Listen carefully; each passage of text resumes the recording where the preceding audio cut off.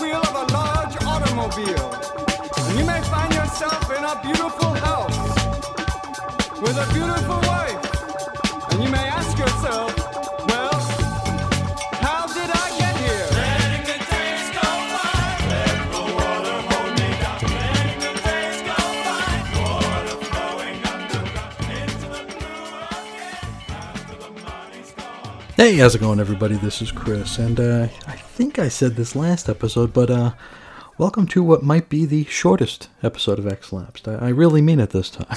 This is our landmark 25th episode, where we're going to be talking about X-Men Volume 5, Number 3.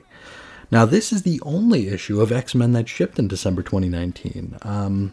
X-Men, for what I'm sure is an actual reason, was the only Dawn of X book not to double ship this month. So in total, we've got 11 books to discuss for this go-around, for cover date February 2020, ship date December 2019. And that's still about $44 American on just X books for a single month, which is something I'll, for better or for worse, probably be keeping in the back of my mind as we work our way through them. That is notable for being $10 cheaper. We're down $10 from month one.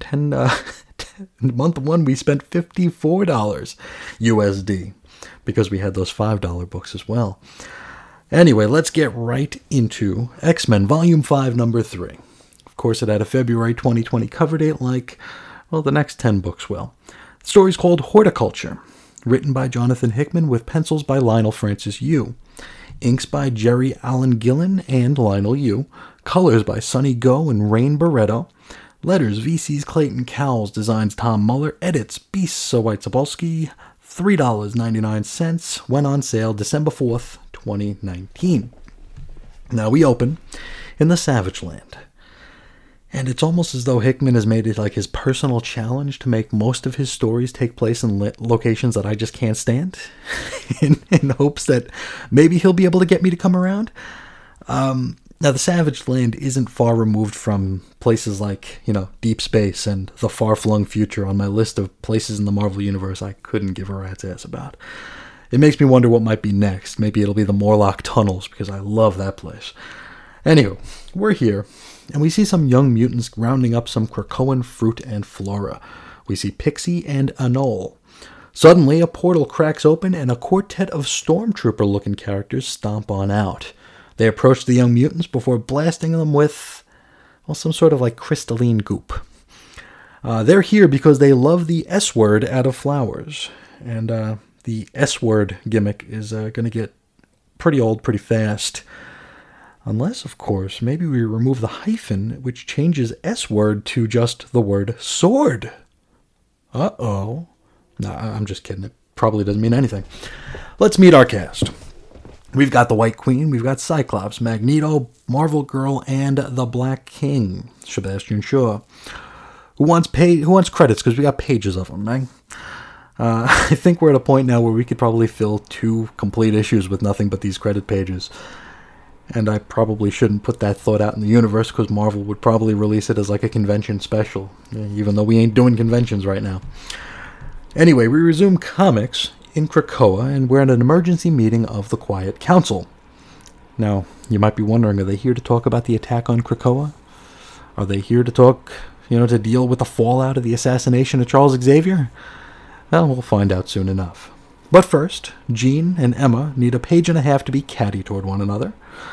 It's worth noting, when Cyclops enters the scene, he comes up behind Jean and places his hands on her arms in a very concerned boyfriend sort of way.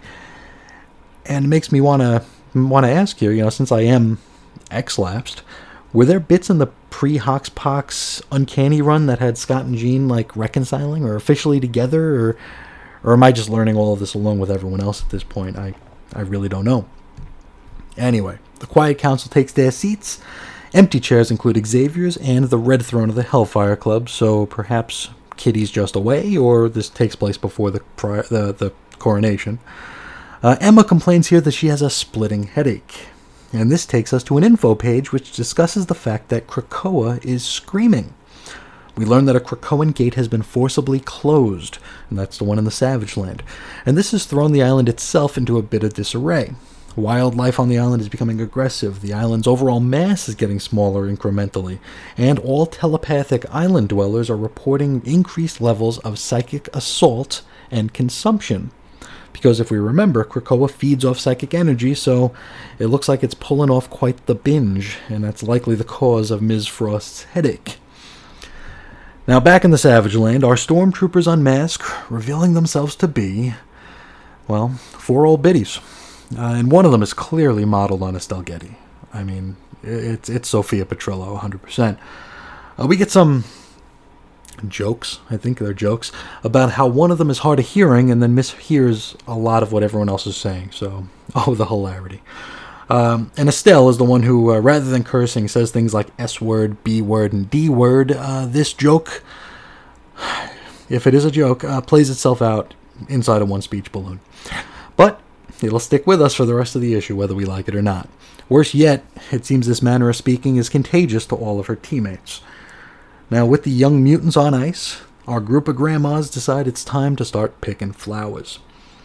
We rejoin Cyclops, who's being accompanied by the white and black royalty from the Hellfire Club, and we see them arriving in the Australian outback via a Krakoan gateway. You see, since the Savage Land gate is jammed, they're going to need another way. Emma and Shaw are a bit incredulous, and they don't get why Cyclops has brought them here. As luck would have it, our old friend Gateway just happens to be hanging out right outside the Outback Krakoan gate, swinging his little sling over his head. Which, kind of begs the question, didn't we just see Gateway? It was just a couple episodes ago, Marauders number 2. Gateway, I'm going to assume, was summoned by Emma Frost to zap her team from Taiwan to London. Did Hickman not read that? Did I imagine it? Or does this story maybe come before that? I guess it really doesn't matter, does it? We're just eating up time here. In moments, our trio arrives in the Savage Land, where they see the Golden Girls picking flowers. They introduce themselves as Horticulture, which it's Horde, like the Horde that's invading Earth in Strikeforce Mortoria, and Culture. I admit that's a pretty clever name. Yeah, clearly it's a play off of Horticulture. Shaw mishears it as Whore-culture, which is probably something in a whole nother magazine. Now, one of the old ladies takes one look at Emma Frost and decides to assert that she probably has some sort of vaginal issue. She is mouth gaped, and Cyclops looks away. Shaw stifles a laugh, and I'm guessing they probably both know the sting of that special shampoo. After closing her gaped maw, Emma tries a psychic scan, but is unable to get a read on any of the old broads. Sebastian Shaw decides he'll take the lead here and attempts to sweet-talk the octogenarians. And so he talks a lot. I think he mentions here that he's been with many women and men. I don't know if that's new information or not. Not that it really matters. All this sweet talk gets him is zapped in the face with that crystalline goop, and the old lady stomp him into the ground a little bit. After watching for perhaps a few seconds too long, Cyclops lets loose an optic blast to knock the Horticulturans off of Shaw. One of them claims that the blast caused her to break a hip. And so, Boy Scout Cyclops runs over to attend to her. Anybody want to guess what happens next? Anybody? Oh boy. Oh, she's playing possum, and Cyclops gets a face full of the goop. Frost has finally had enough and demands that the old ladies share their secret origin story with them. For whatever reason, this works, and one of the old broads starts spilling it.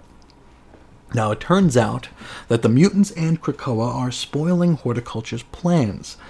They are, get this, radical botanists. Okay, this sort of falls under one of my main complaints about comedy in comic books. It was just last episode we talked a little bit about the Hox Pox Docs moments that made us laugh, right? I get the feeling we're supposed to be like busting a gut here, hearing a radical botanist, and like rushing off to our social media pages to edit our bios and profiles to include this wacky descriptor into our profiles. I feel like, this is a complaint I've made about several comics in the past, anytime you start a thought with, wouldn't it be funny if ... more often than not, that answer is going to be no. Funny is funny. This is not, but it really wants to be. Anyway, let's go back to their origin story. Now, they've worked for agrochemical and biotech companies for a combined 2 centuries. These are companies whose primary goal was creating seedless slave plants. I'm no scientist, but I think this is probably an allusion to the GMO debates, of which I really don't have a firm position. I think I can see the good and the not so good, but engaging in actual debate over it falls way, way above my pay grade. So in the flashback, these not yet old ladies decided to kill their bosses and try to create their own horticulture seed. With it, they'll eventually be able to dictate and control the entire planet's food supply. And they'll be like the gatekeepers of it as well, deciding who eats and, conversely, who starves.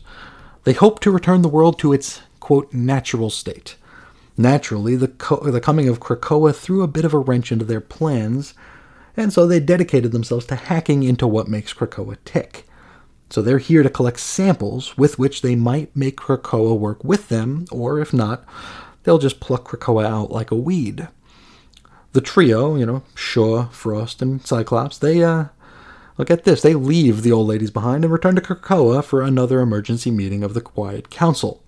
Frost reveals that they have a problem, and that's where we end it. But first, we get one final info page, and here we get the quick and dirty on horticulture. They are Augusta Bromes, an agrochemist at 64 years old, Opal Vetiver, a bioengineer 68 years old, Lily Limas, a geneticist at 71 years old, and Edith Scutch, a botanical engineer, 81 years old. So they really found some good old lady names, right? I think that's I don't know. This is... Now, this group of horticulture here, they're based out of a mobile lab called the Green Thumb, which is currently situated in Sedona, Arizona. And that's a place I've actually been to a number of times. And the only notable thing to me is that it has the McDonald's in Sedona has teal arches instead of yellow, or golden arches, I guess. It has teal arches to mix in with the decor up there. So, yeah, that's it. That's the end of the issue. The next issue we'll be discussing is Marauders number 3. But let's talk about this. I don't have a whole lot to say, because there really isn't much to say, other than I was not a fan of this. I feel like, this horticulture thing, I think that's a solid premise for a story. However, playing our bad guys as comic relief doesn't do it any favors. It really pulls the oomph. It pulls me out of the story. It removes the oomph. Any urgency I might have felt was gone. And I'm okay with goofy villains, but, they have to have some substance. Not when they're only a joke. Think about the Batroc complaints I made during Marauders. I'm sure when Batroc was first making his first appearances, he was a villain first and then a goof. Now it's like you lead with the goofiness, and I just don't know. These Golden Girls knockoffs, they just felt like a 4-color meme, and maybe I'm just projecting. I do that a lot, because I do take issue with low effort content. But this feels like something that was meant to kick off a bunch of memes and not a whole lot more. And again, I am totally open to the possibility that I'm projecting. When I see things that look extremely low effort and low hanging, that's how I feel. Really not a whole lot to talk about here. My least favorite issue of X-Men so far. The art was nice, but not much to this. And we're not going to get another issue of this for, I think, at least 12 episodes. So, I mean, I guess it's not that urgent, right? I don't know that we'll be getting references to horticulture in the other Dawn of X books here, but we'll see. But, yeah, this wasn't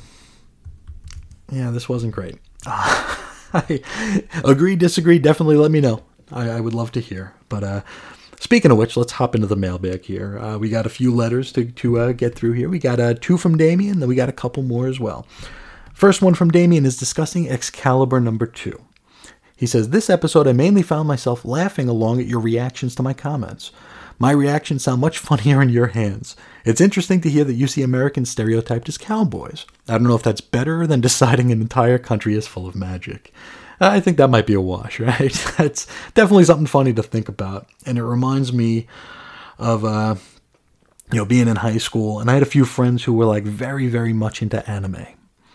And I mean, there's anime that I dig. There's anime that I love. And I'm also a huge fan of manga. So I'm not making fun of them for that.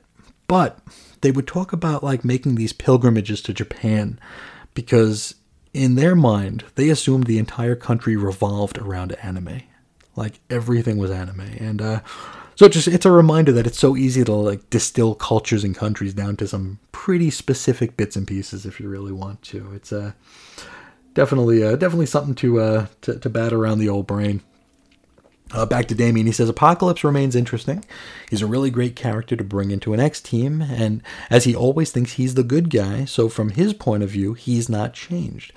And I agree, Apocalypse is definitely the strongest piece of the Excalibur puzzle. It's really, out of that second issue, I don't know that I enjoyed anything but the Apocalypse scene. You know, he is a very, very well-written character at this point. Damien continues, at some point I will take your advice and work my way through your backlog. There's something great about how particular comics remind you of your own history. It's probably no surprise that different fans have different ideas of the characters based on when they discovered them. As they say, the golden age of comics is 12, and that was 1986 for him. Now, speaking of backlog and that golden age sweet spot of comics and pop culture hitting when you're around 12, that's actually something we had a show about. Now, the first episode of that was covering the year I turned 12. It's a show on the in the archives called Real Comics History. And the one that our first episode is actually episode 2 because it was released out of order. But Real Comics History episode 2 was a show that was predicated on examining what was in comics when somebody was 12. In this case, me. I was 12 in 1992. So that's where we started. And the first episode talks about things like, it was 1992, so we talked about the Executioner song in X-Men. We talked about the death of Superman. We talked about the launch of Image Comics. We talked about comic book trading cards. We talked about a whole bunch of fun stuff. Wizard Magazine. That's a project that I really wanted to continue because I feel very, very strongly that our perceptions and just our view of comics is informed so much by when we were that age or thereabouts. I keep thinking about every character that I see now. It's hard to shake that first impression, you know, of when I was 12 and when I saw these characters. And maybe one day down the line I'll get back to that sort of a show, but I really enjoyed those episodes that we did. And we lost the premise of when I was 12, because, I mean, we could only do that once with me. But we did talk about more years, and we tried to evoke similar sort of feelings towards those years. But yeah, I think that's a lot of fun to talk to people and get, like talking to Damien about when he was 12 in 1986. What was going on then, right? What was we had the crisis just ended, so we were in the post-crisis. I think Daredevil Born Again was around then. We had Dark Knight Returns, Watchmen. You know, I mean 1986. I thought 1992 was a great year to be 12. 1986 might have been better. Ninja Turtles was hitting. I mean that's a good year to be 12. I tell you what. But thank you for that, and we'll get to Damien's next message right here. This is regarding Marauders number 2. He says, "You really don't like Batroc the Leaper, do you? I'm in that group that unironically loves lame villains. I'm not surprised Shaw employed Batroc, as Shaw is also a lame villain. And, hey, come on, Shaw." Okay, that's fair. The coolest thing about Shaw growing up is that he had a son named Shinobi. That was the coolest thing about Sebastian Shaw when I was getting into comics. Back to Damien, he says, "Rereading along with you, I can see how Emma's behavior could come across as cruel. This is clearly a continuation of the storyline from the X-Men Black one-off, where they presented Emma and Shaw's past relationship as abusive, and Emma's reclaiming of the Hellfire Club as a victory. You should look it up, as it's drawn by Chris Bachalo, who you clearly love." And that is the one X-Men Black issue I wasn't able to find when I was just scooping these things up in a Black Friday sale last year. I found all the other ones, but I did not find the Emma Frost one. So I'll definitely have to keep an eye out for that. And yes, I love Chris Bachalo. I can't pronounce his name, but I love his work. And maybe I am pronouncing his name right. I've never met the gentleman. One of my most treasured pieces of comics ephemera is something I found in a one of my comic shops nearby has a back room where he describes everything back there as just, trash, stuff. And he'll sometimes let me dig around back there because I'm a pack rat for one, and I also just have this fascination with ephemera.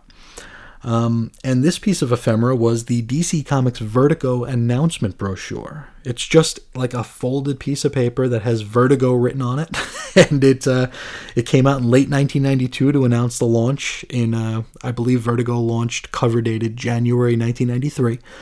And this brochure was signed by Chris Bachalo. So that's one of my treasured pieces of ephemera that I have framed. It's not hung yet because hanging things on my wall is too big a commitment, but it is framed. And it's waiting for a time where maybe my wife will come in and hang it up because I can't commit. But that is one of my most treasured pieces of discovered ephemera. I've got a lot of weird stuff. Maybe I'll go into deep detail on some of my fun ephemera another time. But back to Damien. He says, you immediately picked up on the first Jewish error I was referencing. There's another one coming, which I think you'll also guess. I suppose it could be argued that Kitty is reacting to the death of her father figure and therefore breaking her faith, but the fact that Bishop on panel references tattooing as a mark he was given in a prison camp would imply that it was due to her Jewish identity being forgotten by the creative team. My understanding is that the Jewish taboo of tattooing is down to the use of tattoos in the Holocaust. So I would expect that Kitty shown memorializing her relatives who died in the Holocaust back in Uncanny X-Men number 199 to not get a tattoo. It was the first on-panel emotional reaction to Xavier's death, though, which is interesting. And you know what? I'm an idiot because I didn't even put that reference together. I probably came across like a horse's ass. I didn't put two and two together there. And this is like Anvil heavy here. Bishop referencing, that it wasn't his choice to get it, and all of Kitty's, relatives. That's heavy stuff there, and that really puts a whole other layer on it. Very, very heavy. Very, very heavy. Damien continues, I work retail and I've had stand-up comics practice on me because I'm a captive audience. So it turns out that despite my Excalibur feedback, Britain and America are not that different. And, oh man, it's almost as bad as getting like Christmas carolers at your door, right? It's just, you're stuck standing there waiting for them to finish singing at you. It's just like when you have these these wannabe stand-up comics who are joking at you. Like when I was repairing the windshield, and like when you're at work as well. I've only had carolers come once. And it's like the most awkward thing in the world. It's like almost akin to trespassing because it's that awkward. And you won't find people who love Christmas more than I do. Everybody loves Christmas who is into Christmas. I was actually even considering a weekly, because I have Chris's on Infinite Earths, and every year I do blog posts that I call Christmas on Infinite Earths. And I was actually considering doing a weekly Christmas on Infinite Earths podcast all year long. So every week, talking about a Christmas comic book, every week throughout the year. So 115 degrees outside, screw it, we're talking about Christmas again. So maybe I will. You never know. Back to Damien, he says, they're heavily leaning into Pyro acting recklessly with the tattoo. I do like the idea that realizing that he was only resurrected because no one cared if it went wrong would affect him, but he's almost cartoonish. And that was my feeling too. It was very extreme, very unsubtle, very cartoonish. And Damien continues, as you say, it's no surprise when Kitty becomes the Red Queen. There are surprises to come. I was particularly excited by the choice of the White Knight. And I'm looking forward to that. I wonder if it'll be another Frost. I might be misremembering, but I thought there was another Frost in like the Jay Farber era Generation X. So after Larry Hammett and the Pukas and crap. Probably like around issue 50 something. I think we met another Frost there. I wonder if it'll be them. He wraps up with looking forward to your next episode, and I'm looking forward to your next email, your next message. Thank you so much for as always for reaching out.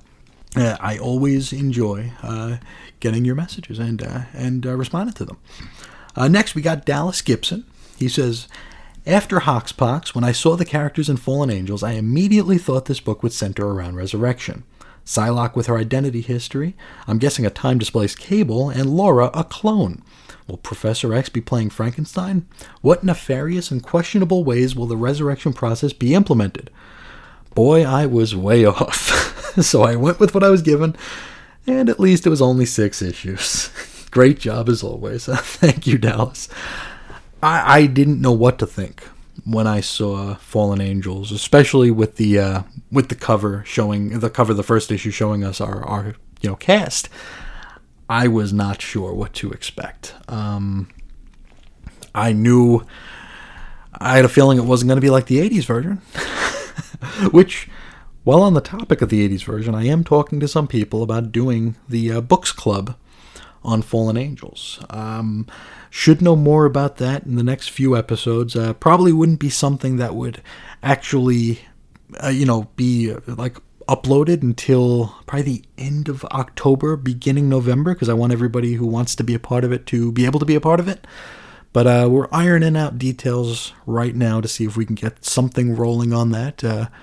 We usually collaborate in Google Docs, so if anybody's interested in talking about that 80s series of Fallen Angels, reach out. Let me know. We can get you access, and we'll have a good time sharing some thoughts. And I will put out an episode where we discuss it. So, keep that in the back of your mind if that might be something interesting to you. But thank you, Dallas, for reaching out here. And yes, at least this is only 6 issues, because this. Fallen Angels number 2 was. I don't want to say it wasn't good, but it wasn't good. Finally, we have a message from our friend Al Sedano. He says, another issue read, an episode listened to, and only a few days after the last one instead of a week. Who knows, maybe I'll catch up with you sometime in the next year or 3. Anyway, here are some thoughts on episode 4, Powers of X number 2.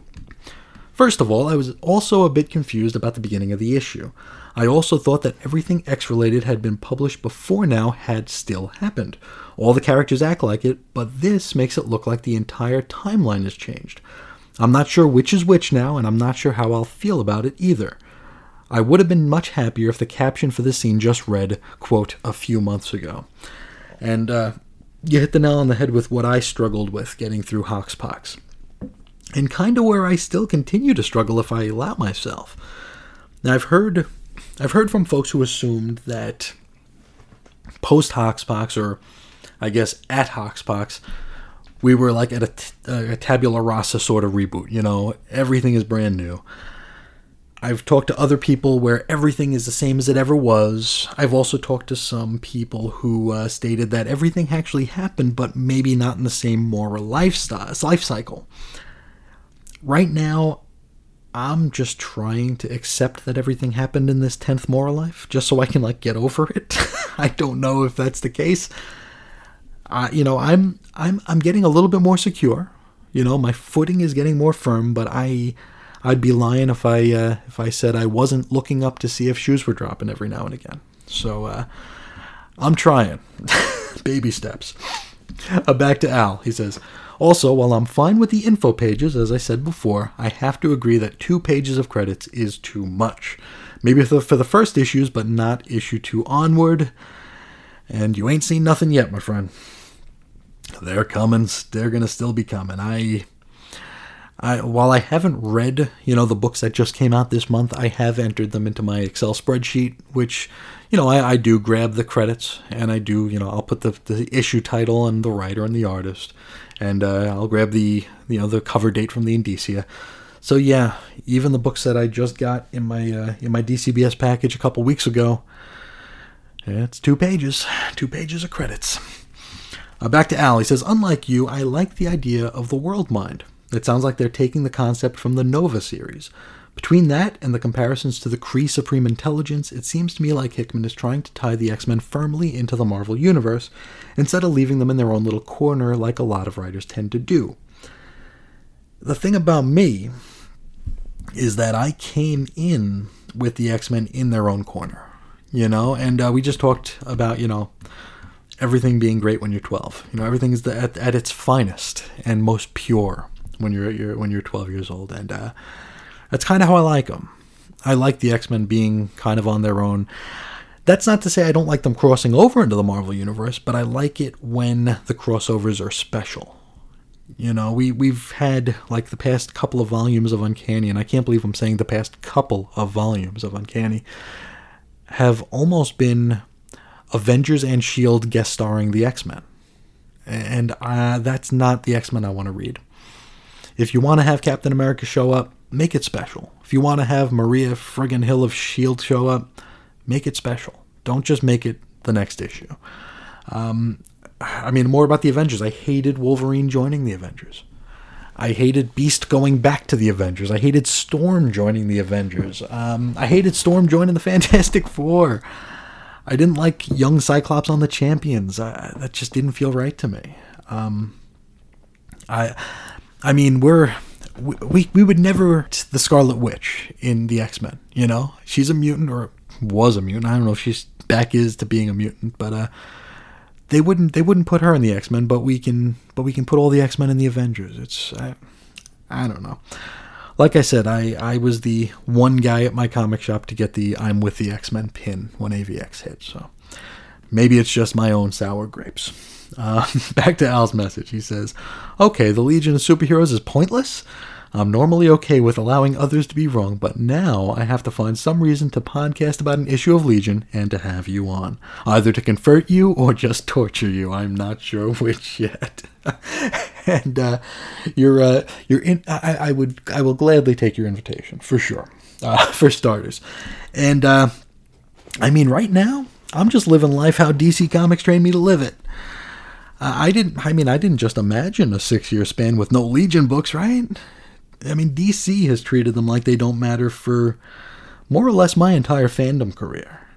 I remember Keith Giffen blowing up the earth in an issue of Legion just to see if his editors noticed, and they didn't. Now that said, I'll be fair here. There are some issues of Legion that I read as a one-off for the Chris's on Infinite Earths blog, and when they're character-based, I will concede that they can be very good. I think was it Legion 306 with Starman or Starboy on the cover.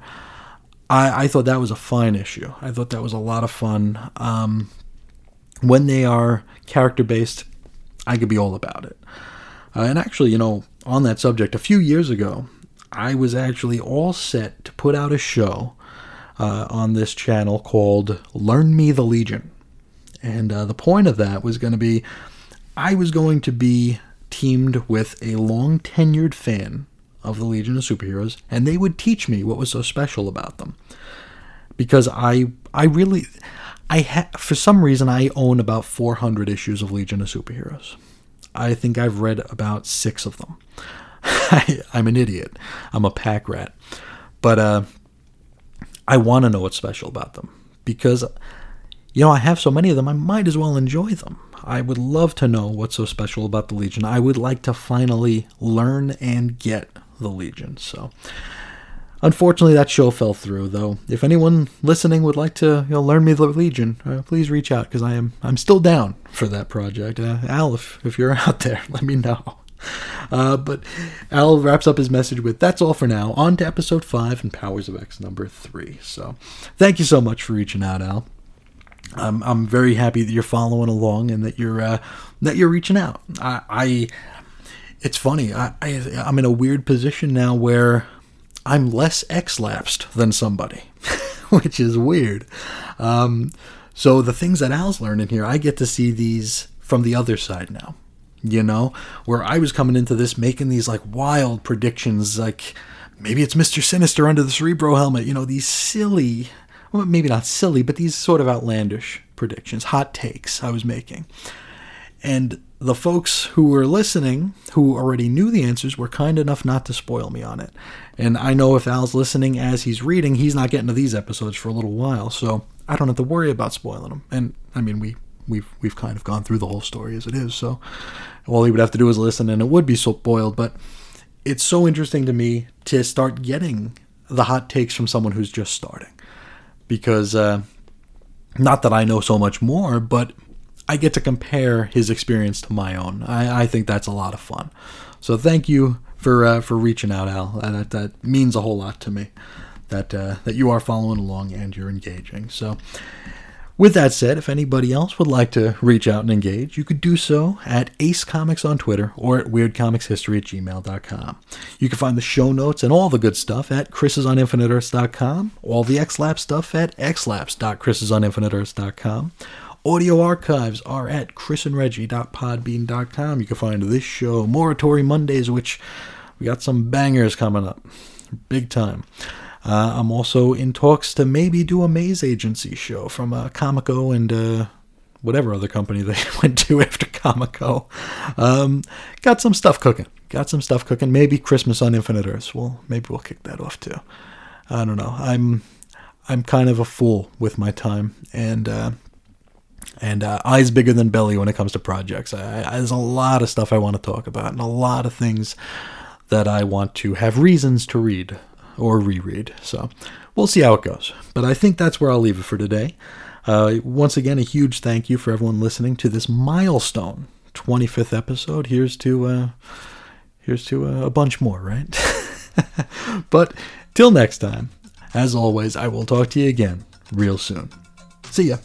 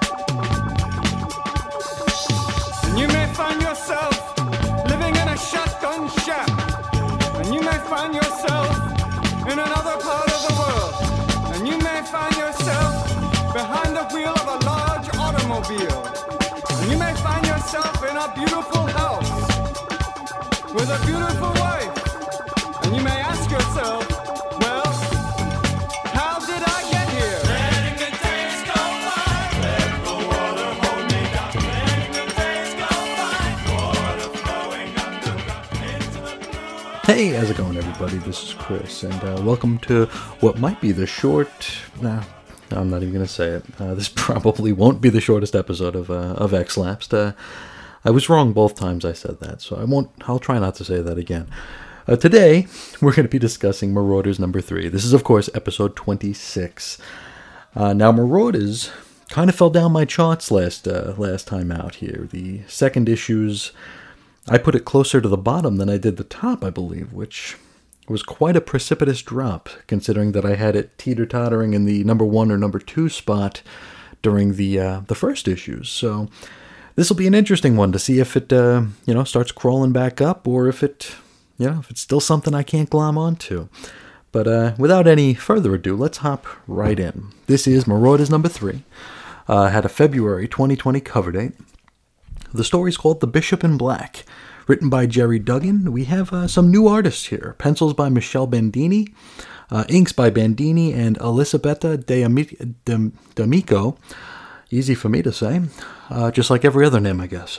Colors by Federico Blee. Letters, VC's Corey Petit.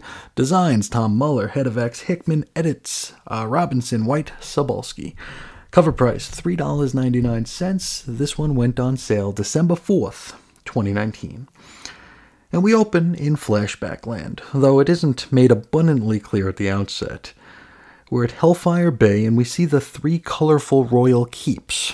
We have the Red Keep, where the Red Throne, Blackstone, where Sebastian hangs out, and the White Palace, where we would assume Emma hangs out.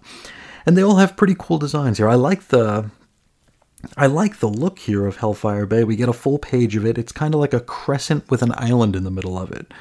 And on the island is Blackstone. And you have the Red Keep and the White Palace on either end of the crescent, or either tip of the crescent, I should say. Really cool design. I like it a lot. Here we meet our narrator, and he is Sebastian Shaw. Now, after waving to some youngins, he steps through a portal and arrives at his destination, which we'll see after our requisite double-page spread of creds and our roll call. So let's meet the folks who will make this issue. We got Sebastian Shaw. We got our old friend GB, Goldballs, Egg, Professor X, Pyro, and Shinobi Shaw. Wasn't I just making jokes about him last episode? I thought I was making jokes about Shinobi last episode, but and here he is. He's like, one of those things you don't want to say in the mirror in a dark room. Turns out, when we get back to the comics here, Sebastian's destination is that really disgusting hatchery. And before him stands the Five. And of course the Five is Hope Summers, Egg, Proteus, Tempest, Elixir, and we have Professor X watching everybody do their thing here. So yeah, this is very much a flashback. So this comes before X-Force number 1. Now Shaw wants some assurances about their next resurrection. He wants it to be, in his words, complete. Egg decides to point over to their latest resurrectee, Pyro, as proof of their abilities. So yes, this is a flashback. Pyro does not have the Punisher's skull emblazoned on his face just yet. And he's, just a brand new pup. Now Pyro, unfortunately, doesn't appear to be the best specimen at present. It looks like the first thing he did upon being reborn was get drunk. Well, this is an issue of a Marauders, so somebody's got to get drunk, right? And, spoiler alert, we're not seeing much of Kitty this time. So somebody else is going to have to tip the bottle, and it'll be Pyro this time. So we see him wobbling around in a wheelchair, waving like a buffoon. He's very, very, I don't want to say that he's happy to be there, but he's happy to feel no pain, I'm guessing. Suddenly, a golden egg hatches, and from it plops, well, hello there, Shinobi Shaw. He immediately recognizes his father, who tells him that a lot has changed in a very short period of time. Shinobi asks how he got here, to which Shaw pictures a skeleton with its own hand lodged in its skull lying in a casket. I am going to assume that this happened within the past couple of years because I don't remember a lick of it. I don't remember this happening. Honestly, I didn't think we'd seen much of Shinobi since like the Upstart days. So anything on this side of the year 2000 will be new to me for Shinobi Shaw. Anyway, Sebastian says he'll tell Shinobi everything later on. From here, we jump to that culty scene where Storm, usually stands before the throngs and has them chant mutant at her in her direction as they pump their fists. We don't actually see Storm, though. Despite her being on the cover, she's not in the damn book. It actually looks like a bald fella is asking for like the vocal proof of Shinobi being Shinobi and Shinobi being a mutant. Shinobi responds by saying, "Hey, I still want to kill my dad," and that is his proof. Pyro, who still seems quite out of it, raucously cheers for our boy. He is a Shaw and a mutant, damn it, and he's very proud. From here, we follow the Shaws back to Blackstone, where the Elder shares a bit of the skinny on this new Krakoan landscape. Once inside, he sends Shinobi into the next room to change into his new clothes, his very red duds. Okay, so that was his plan. He continues talking. Sebastian loves to talk. Makes me very glad that I'm not voice acting this issue, and you should be glad about that too. Now, he talks about the Hellfire Corporation and the treaties and the whole shebang, the black market, yada, yada, yada, yada, yada. Yada. The Shaws then step through another portal and arrive in Central Park. Once there, they're hassled, well, maybe not so much hassled, but they're attended to by the New York Police Department, who have the Central Park Krakoan gate well guarded just to keep the looky-loos away. Once past the checkpoint, the Shaws are approached by some goofballs in X-hoodies. The Shaws use a tandem offense to blow them away. Sebastian explains that many cults have risen of late. Some of them are pro-mutant, some are anti-mutant. The pair stop at a fancy eatery to continue their chat. Sebastian talks Frost and how she begged him to come back. Shinobi changes the subject, which I really can't blame him for. I'm sure Sebastian talks about Emma Frost an awful lot. So Shinobi thinks out loud. He wonders whether or not he still wants to kill his father. To which Sebastian smiles and asks if he thinks he even can. Shinobi says that's something he'll continue to ponder on his flight to Tokyo. Well, kid, you don't need planes anymore, because lickety-split, the Shaws emerge from another portal and arrive in Tokyo. Shinobi breaks away to attend to some business and tells his father that they'll revisit their discussion in a couple days. Now, this business Shinobi must attend to involves retrieving his sword. So yes, another sword. He meets with an old master who's pretty surprised to see him. He assumes Shinobi went into hiding to get out of paying his debts. Either that or he was dead, but, clearly he's not dead. He's here. He's alive. From here, an info page from the X-Desk. This page is the first bit of the issue that isn't squarely framed in Flashback Land. This one isn't all that interesting as the first, but it does include a second text-only page, which is a transcription of a text message between Kitty and Bishop. In it, she asks him to be her Red Bishop. He turns it down. At the end of the thread, though, Bishop reminds Kitty to destroy her unsecured burner phone, and that they're going to need new ones for T, who or whatever T might be. We rejoin comics content, and we are in the present. Shinobi returns from Japan, and he and Sebastian try to move on from their past conflicts. The elder Shaw says he just witnessed Xavier and Apocalypse shaking hands, which says to him that anything is possible. He also tells his son that their, quote, red ambition didn't quite pay off, but he still got an accolade that he can give his son. It involves the color black, naturally. Though he does caution Shinobi not to discard his red suit just yet, as, anything can happen. Sebastian then takes Shinobi out to the bay to show him his rig. It's the Black Bishop's ship. Together they will bleed the humans dry with their miracle drug trade. Now, before we close out, Shinobi asks if Sebastian knows how he died. The elder confirms that he does, and we see a scene of Shinobi with his own hand phased through his own head, which again, I don't remember, so I'm going to assume this was probably a very recent thing, probably post Blue and Gold, X-Men Blue, X-Men Gold, probably maybe in those volumes. Now we wrap up the issue with Sebastian telling Shinobi that it was the Red and White Queens that conspired to kill him. So he's building allies and making enemies here. Our blurb for the next issue of Marauders says that we're going to meet the Red Bishop. Whether or not that's actually Bishop, I guess we'll find out. But our next episode will be discussing Excalibur number 3. But how about we talk about this? Let's gather our thoughts here and see what we thought of Marauders number 3. I guess I can start by saying, and we're back.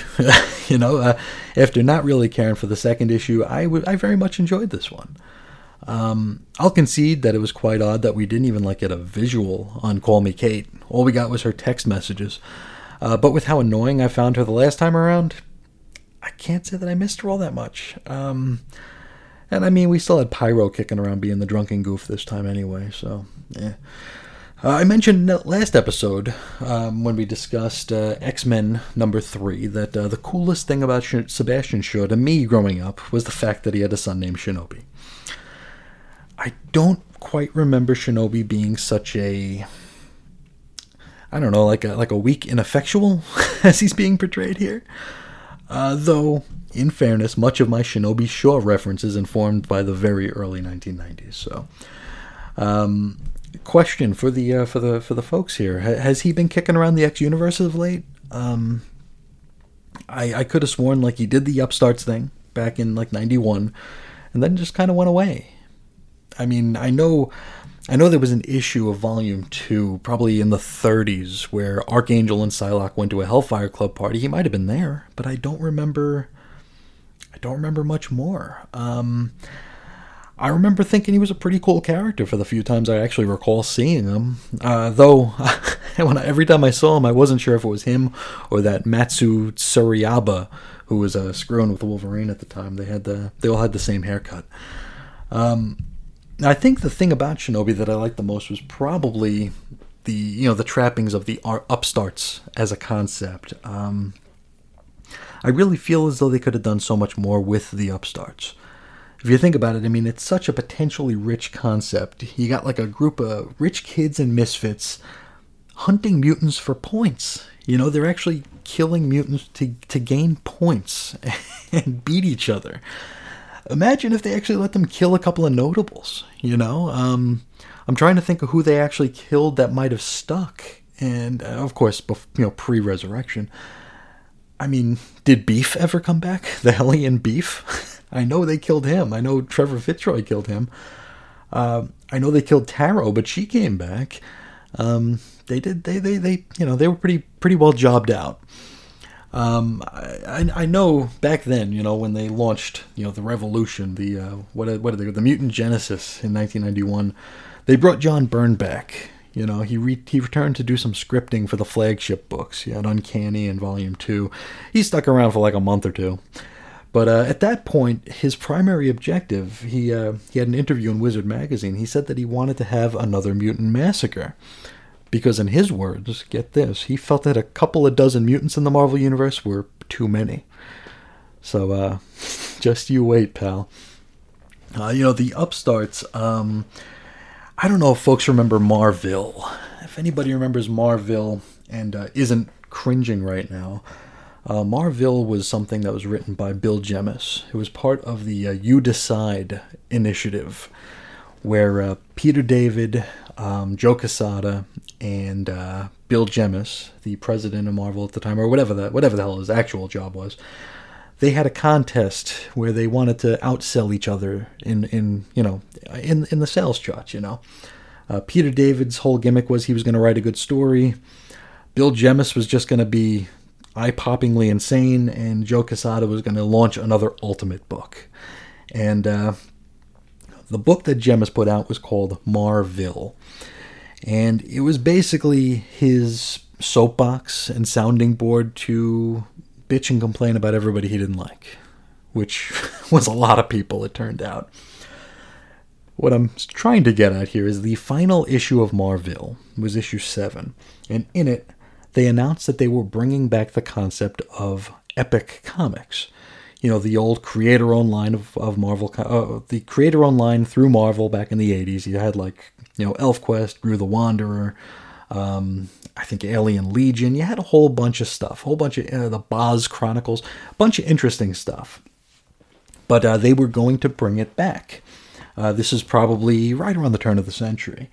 And in this this 7th issue of Marville is basically, I mean, it's not basically, it exactly is just what you need to do to pitch for Epic Comics.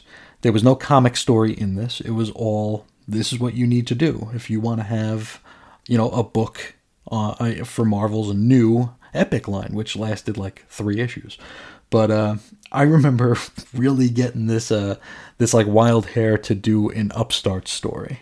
I wanted to pitch an Upstart story, but how are you gonna do that though? You need to kill some people. If you need to kill some mutants if you're going to launch that and have it actually mean something. But I just thought it would be the coolest thing to have an Upstarts book. Don't even call it Upstarts. Make that like the big reveal at the end. In the vein of Thunderbolts. Just have like a group of nobodies or misfits just follow around some B-list mutant, and at the end of the first issue they kill it, and then they tally their points, and it's like, oh boy, the Upstarts are back. But I just love the idea. I love the idea. I wish they did more with it. I'd love to see it again.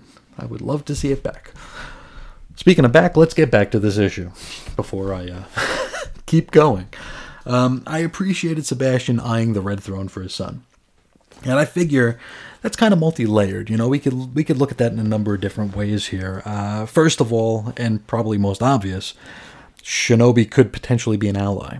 To outnumber Frost, or at the very least have a little bit more veto power if such a thing exists in Hellfire World. Second, I mean, we see the way that Shinobi died and how that seems to have really gotten under Sebastian's skin.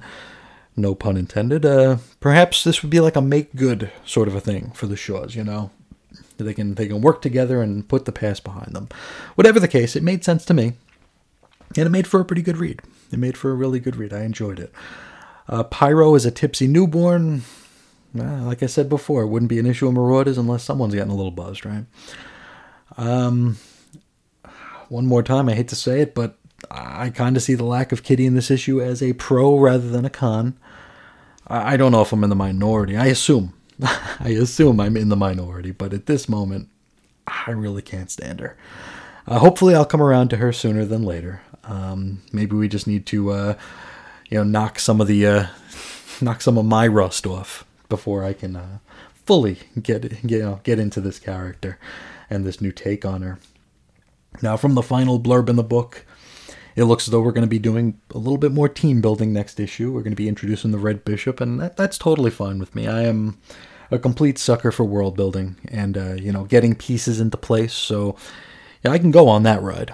That's a good thing for me. I'm looking forward to it.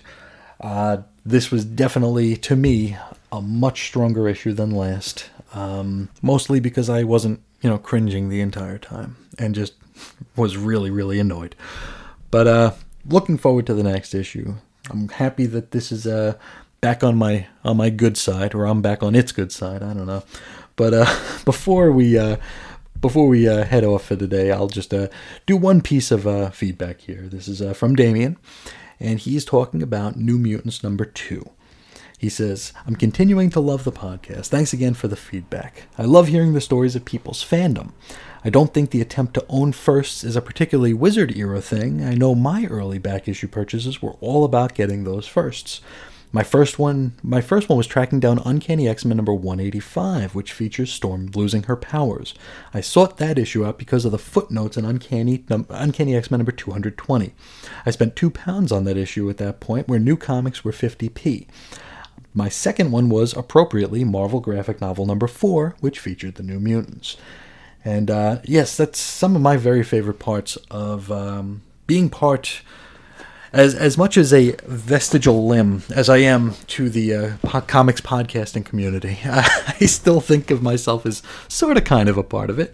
But some of my favorite parts of interacting with folks is learning, their secret origins, their comic secret origins, and finding out what books resonated most to them, what jumped off the racks to them, what was their thought process in, why did they pick certain things to collect. And I love those stories, and that's a lot of what I talk about on various other programs on this channel.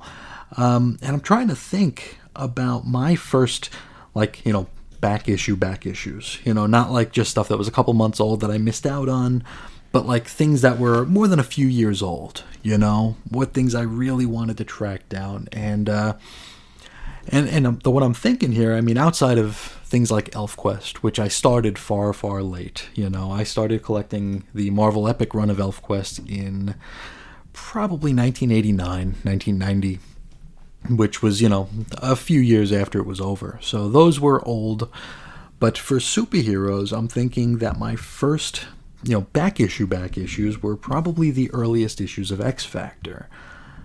Mostly because I was shocked when I realized that X-Factor was on issue number 80 when I started reading it.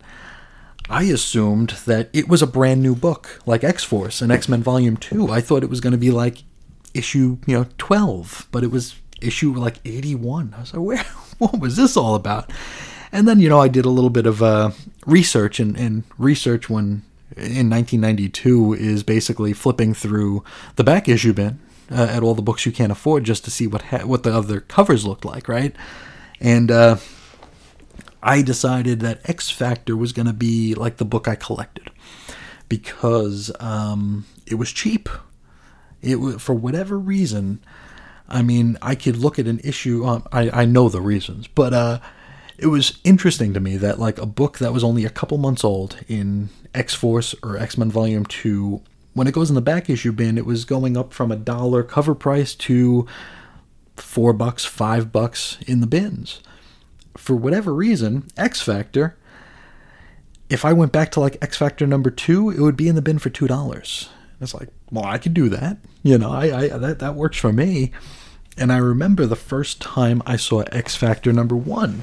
It was at a mall convention. And a mall convention is basically exactly what it sounds like. I've talked about these on other shows. But like the interior part of the mall, like where you do all your walking and stuff to go from one store to the other, it would be loaded up with, folding tables, and all the dealers and retailers from the area would all come to this mall and they would sell their goods. And the first time I ever saw X Factor number 1 was at a mall con. When my parents were doing food shopping at the Pathmark, and I was given $5 and said, hey, go play, go walk around and buy some stuff. And I found X Factor number 1 for $5, and I thought I was the man, buying X Factor number 1 because it was, a number 1 from the 80s. And oh man, I was hot stuff, I thought I was the coolest person. I bought the thing. I couldn't wait to go to school the next Monday to tell my friends that I got X Factor number 1. Oh man. And, that's just the book that I started collecting. And, even like X Factor number 5 and number 6, the cameo and the first appearance of Apocalypse, those were in the bins for $2 or $3. Nobody cared because it was X Factor. It wasn't, Rob Liefeld, man. It was, a Simonson. It didn't so much matter to the speculator market. So those early issues of X Factor were the first ones I tracked down. And the funny thing about that is, considering that X Factor was going to be the series that I collected, the one that I wanted to get a full run of, it actually turned out being like the last series that I got a full run of. And it was X Factor number 24, the one with Archangel on the cover. It's part of the Fall of the Mutants. I saw that in a 50-cent bin, and I didn't buy it because I thought I had it. And then I went home and I looked on my Excel spreadsheet and realized I didn't have it. And I went back to the same store, drove about a half hour the next day, and it was gone. And I could not track this issue down for the life of me. And everywhere I saw it, it was like $20, $30, $50. And after seeing it in a 50-cent bin, I couldn't let myself pay more than that for it. It became like this like weird principled thing. And that's another thing I've talked about on other shows. I have very, very strict rules for collecting comics. I'm kind of a pain in the ass about it. But I couldn't let myself pay, big time folding money for this issue. And it would take me probably 5 or 6 years of going anywhere I could that I thought they might have comics. If it was a record store, an antique store, anywhere where they had and it kills me to say it, a quote-unquote geek section. I hate that word, but I'll say it because people understand what it means. Any store that had one of those sections I would go into in hopes that I would find X Factor number 24, flea markets, anywhere. And I finally found it at a record store, and I paid $1 for it. So I made out okay, I think. But yeah, those stories of collecting and the stories of falling in love with certain franchises and runs and characters, those are the stories that keep me coming back. That's some of my very favorite stuff. But back to Damien's email. He says, like you, I enjoyed this issue. And again, in case you forgot, we're talking about New Mutants number 2. I know I went off on a very, very long tangent, but we are still talking about New Mutants number 2. I love the group hug you focused on, but my favorite touch was that Reign stays in the hug for 2 panels more than the other New Mutants. It takes me right back to the Fall of the Mutants and Sam saying he would adopt Reign as a younger sister when she was distraught after Doug's death. Excellent point. I had to actually open up the book and look because I wasn't paying quite as much attention to Reign, which is another interesting thing about the generations of fandom, because I guess that might speak to which of these team members feel more like quote-unquote mine. I mean, we have this team of New Mutants that has some Generation X members on it, which I always pay more attention to them because those were my cohort. So I think that's pretty interesting. But I do, upon, reflection and seeing that Reign remained, how can you not love that? That's perfect. Perfect stuff. Back to Damian. He says, Hickman very cleverly centered on relationships so he could do all of his sci-fi stuff without losing us. Yeah, 100%. Because if this was straight sci-fi or year 1000 stuff, no, don't want that. Damian continues, I have to wax lyrical about Rod Reis again. He is a genuine artistic genius. I loved the entire issue. Yeah, Rod Reis he's ridiculous. Oh, he's wonderful. Just so great and such a perfect fit for this book. Love it. Damian says, I felt bad hearing you say you were looking forward to reading issue 3 to see if you like Deathbird for once. I wonder if your reaction to issue 3 will reflect mine. I guess we'll see pretty soon. I'm very curious as to your reaction, and I'm also wondering if I need to get my umbrella out. I don't know if any shoes are going to drop next issue, so we'll find out together. Your spoiler-free references to X of Swords referenced old Captain Britain. To be honest, most of what I saw in X of Swords used what Claremont built on top of Moore's foundations. Of all things, Fall of the Mutants was a key part of the jigsaw. I would agree that I've clearly missed stuff because of not reading Excalibur, but I was impressed that Hickman and Howard explained a lot of the story so far. This is something we don't see very often in modern Marvel, and may just be because the pandemic delayed the story, so they thought readers might have forgotten elements. The only thing that confused me was that Pepe Larraz drew Saturnine as identical to how he drew Emma Frost in Hoxpox. The fact that Saturnine exclusively wears white really didn't help. And yes, a few points there. First, Saturnine. Saturnine is another one of those characters that kind of bore me. But I'm happy to hear that they do a little bit of a refresher here. One of the things about House of X, Powers of X, that I said as we were wrapping it up was that I felt it could be an evergreen in the X-Men library. Something that people can come back to even after this era passes, even after the next 3 or 4 eras passed. Hoxpox will remain, I believe, as an evergreen. Dawn of X, maybe not so much. Maybe X of Swords, if they are doing stuff where they are refreshing or jogging our memories a bit, perhaps that speaks to them looking at it as potentially an evergreen. It might be too long to be an evergreen at 300 parts, but I mean, baby steps. Maybe that's what they're trying to do. Or, of course, it could just be the pandemic. I remember putting in a pre-order for some of the early X of Swords stuff, very, very long time ago. And everything got pushed, as everything did. But I'm happy to hear that they do catch us up, because I'm dense. I'm very dense. So if any help they give me, I will take. But I am interested to see, Fall of the Mutants. I mean, I think that could be an interesting thing to touch on, and further instills that in this post-Hoxpox landscape that everything actually happened, which makes me happy. Back to Damian. He says, I bet you're really enjoying rereading the Marvel UK Captain Britain. It's fascinating to see the development of Moore and Davis in those first stories. Moore moves from a Claremont copyist to a unique voice, and Davis goes from sketchy to accomplished in a very short period of time. I hope you do have time to produce something for us about these books. You're right to focus on the effectiveness of the Fury storyline.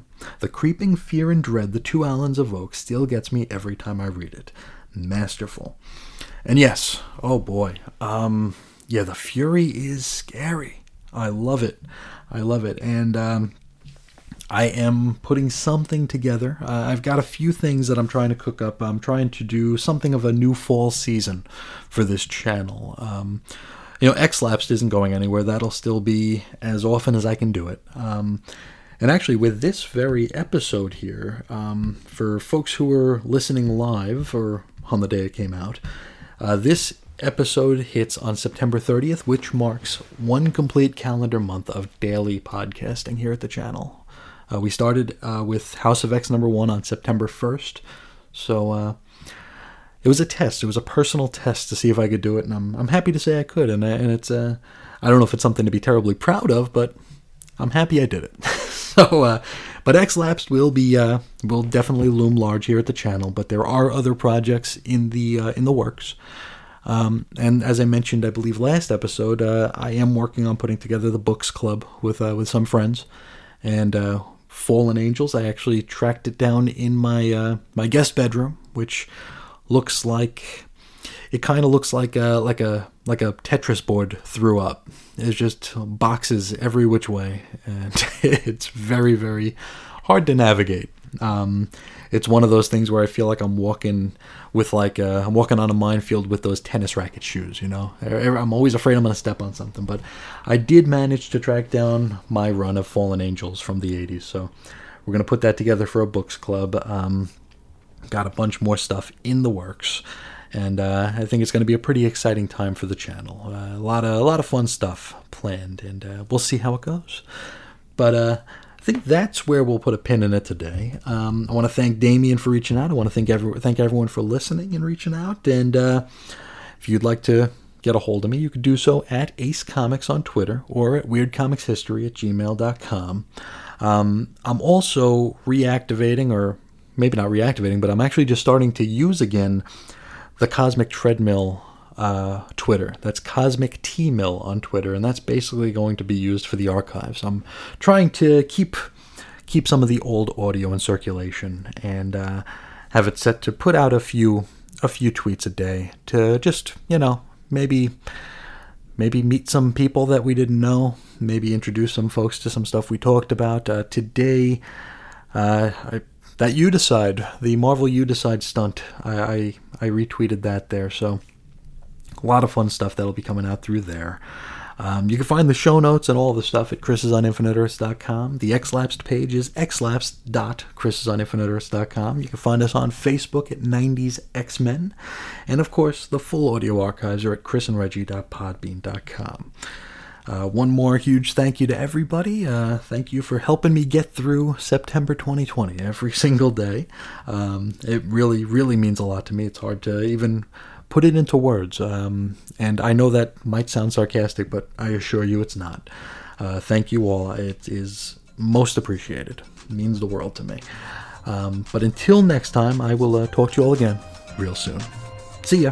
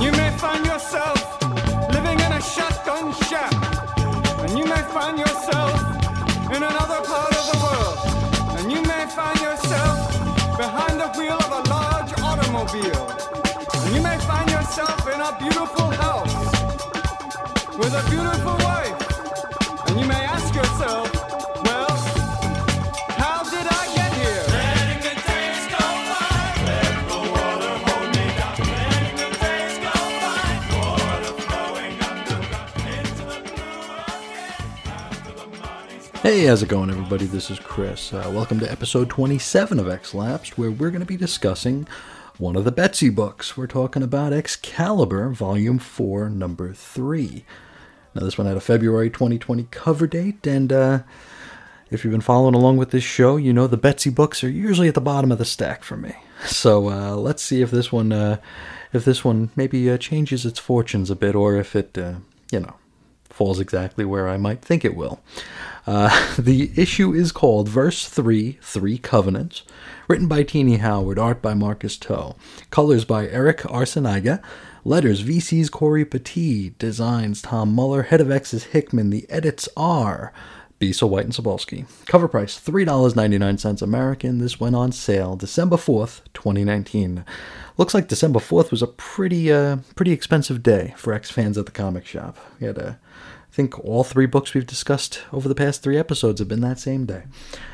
Anyway, let's get into it. We get our usual 3 comic list pages out of the way first. So we'll start with our roll call. We've got Captain Britain, of course, that's Betsy. We got Apocalypse, and they're still not referring to him by his new name on the roll call? Jubilee, Gambit, Rogue, Shogo, Richter, Morgan Le Fay, Mariana Stern, and Brian Braddock. And then we get those couple of pages of credits, and then, believe it or not, comics. So we open at an apartment building where a man is watching the television news while trying to work up the gumption to take a single step outside. The news is talking about Krakoa, naturally. I mean, what else is going on? More specifically, however, the proximity of Krakoan gateways to schools. Because it would seem some mutants ain't wearing clothes when they emerge out the other side. We get some man-on-the-street dialogue from someone who proclaims that in America we keep our clothes on in public. And this feels kind of like it wants to be one of those like really played-out Merca jokes. But it's kind of hard to argue with this attempted straw man if we're talking about mutants running around, stark raving naked outside of buildings full of children. I don't know. Maybe I'm reading too much into it. Or maybe I've just been beaten over the head by straw men in comics over the past decade or so. Anywho, you want to meet who is the occupant of this apartment? Because it's actually a fellow we already know. It's Julio Richter. And you see, it seems as though he's no longer in full control of his earth-shaking powers. You see, with every step he takes, the ground begins to rumble. So he laments his current lot in life as he receives numerous psychic invitations to Krakoa, but he just can't bring himself to go. He throws himself down on his bed, and which we can see is like mostly rubble. We get an info page because we couldn't possibly get more than 3 pages of actual comics content in a row, and here we get a mutant message board. Oh boy, I wonder if we're on the dark web. I mean, that's where we hang out. No, it's actually just a regular site. It's actually mutantsunmuted.com, which if you enter that into your favorite browser right now, it redirects to Marvel's Hoxpox page. So I guess they did the extra work and they bought the domain. Now this looks like a very sparse sort of message board, kind of evocative of the old Usenet BBSs I used to spend many hours on back in the mid to late 90s. Anywho, we get a member here announcing that they're using a throwaway account, which feels more Reddit-y than Usenet-y, because back on Usenet, I mean, those were... If someone told you I'm using my real name, you'd probably faint. Now this person, using the throwaway, inquires about potential power surges since Krakoa did its thing. They don't get much of a response, though in fairness, they weren't all that specific about... as they should have been when describing the problem. Somebody writes back and says, hey, what kind of powers do you have? And they don't want to say. I'm assuming this is Richter's throwaway. I mean, there's really no reason to think it's anybody else. Next, we jump from the somewhat interesting to, well, Morgan Le Fay. We're back in Camelot, and she still can't seem to purge the scrying pool of the Krakoan weeds. You see, every time it's clean, they just keep coming back. Morgan asks a knight of some sort to fetch her mirror, and she does the mirror thing in order to make contact with the scariest of all PTA moms, the dread Mariana Stern. Stern assures Le Fay that she can count on the Coven Akaba, and it's all very boring. This conversation is thankfully interrupted when Morgan notices a great big dragon flying past her castle. Oh yeah, the dragon! I nearly forgot about our great big cliffhanger from last issue. So yeah, baby Shogo turned into a dragon in Otherworld. But despite the gravity of last issue's final panel, it really ain't no big thing. You see, Shogo's a baby. Fairies love babies. Otherworld's full of fairies. Ipso facto, Shogo could be whatever the hell he wants to be when he's in Otherworld. And from the looks of it, he wants to be a dragon. Now, Jubilee is nervous that Shogo might get hurt. Betsy assures her that Shogo will be fine. Gambit continues to whinge about leaving Comatose and Floral Rogue alone with Apocalypse. And so, a page of bickering ensues. Then, Dragon Shogo offers to fly our trio to Camelot to try and rescue Brian Braddock. Speaking of Brian, we get a full page of him bound and chained within Camelot. Really not sure why he's being chained, since every word coming out of his mouth seems to be exactly the sort of thing that Morgan would like to hear. He's more or less he's saying he wants to kill Betsy, and I think that's what Morgan wants. Now our trio of heroes arrive at Camelot and are immediately engaged in battle with a whole fleet of knights, and they're soon overwhelmed. And by soon I mean like less than a half dozen panels into the fight. Betsy asks Jubilee if Shogo could take part, considering, he's a giant fire-breathing dragon. After some hemming and hawing, Jubilee relents, and Shogo returns to the fray and, fire breathes. But then, Brian Braddock arrives, clad in black armor and chains. Betsy then delivers what might be the line of the month. She says, "Brian, my beautiful brother, what have they done to you?" Okay. Now the Braddocks cross swords for a bit before Shogo intervenes with some more fire breathing. Our heroes hop onto the baby's back and beat a hasty retreat. Now Betsy doesn't want to leave, but at this juncture she doesn't have all that much of a choice. As they fly away, Morgan psychically speaks at her, toasting to their respective reigns as reluctant warrior queens. I think this was supposed to feel a bit more meaningful than it actually did. Though, in fairness, I'm having a hell of a time connecting with this story at all. How about an info page? Let's do an info page. Now, this is an Otherworld-themed document for MI13, Black Air, and the like. No Weird Happenings organization? I think that's the only one they left out. It's pretty dull. Though, again, these are not concepts I've ever been able to really connect with in my decades of reading the X-books. I don't care about MI13 and their ilk. Now, this document lists some known Otherworld assets, and it's basically a who's who from the old school Marvel UK and Excalibur. We got Brian, Betsy, and Jamie Braddock. We got Megan. We got Morgan Le Fay. We got Kitty Pryde, Courtney Ross, so the Saturnining is beginning. We got Rachel Summers. We got Nightcrawler. We jump back to comics, and we're back at the Lighthouse, and we see A about to step through a Krakoan portal. He arrives in a park, maybe Central Park. I don't know, they seem to go there a lot. He saunters through some crowded streets before arriving at an apartment building. And it's Richter's. A invites Julio to Krakoa and assures him that there's nothing that Richter might break that A can't fix. And so Richter decides to come along. Which makes it all the more surprising when they step through the portal and arrive back in Cornwall, England. You see, Richter expected to be chilling at Carousel, it seems, and he's a bit disappointed. He wants to go where the party's at, and it sure isn't here. Now, even more disappointing for all of us involved is the fact that upon arrival in Cornwall, they are greeted by MI13's finest, Mr. Peter Wisdom. And that's where we end it. The next book we'll be covering is New Mutants number 3, but how about we talk about what we just experienced here. Now, Betsy and Morgan had their little, seemed like a goodbye, kinda. And if this is truly the end of our time with Morgan Le Fay for now, I think I'll give this book top honors for the number 3s, the Dawn of X number 3s. I'll put this at the top if we can get rid of Morgan for a bit. Can we stuff her and Otherworld into a drawer for just a little while? These bits are just outrageously dull. They're almost aggressively boring. So if she's gone, I think we can officially bury the hatchet with this little series here. We'll go into it with a whole renewed vigor with issue 4. But where to begin with this issue? I suppose we could start with the cliffhanger from last issue.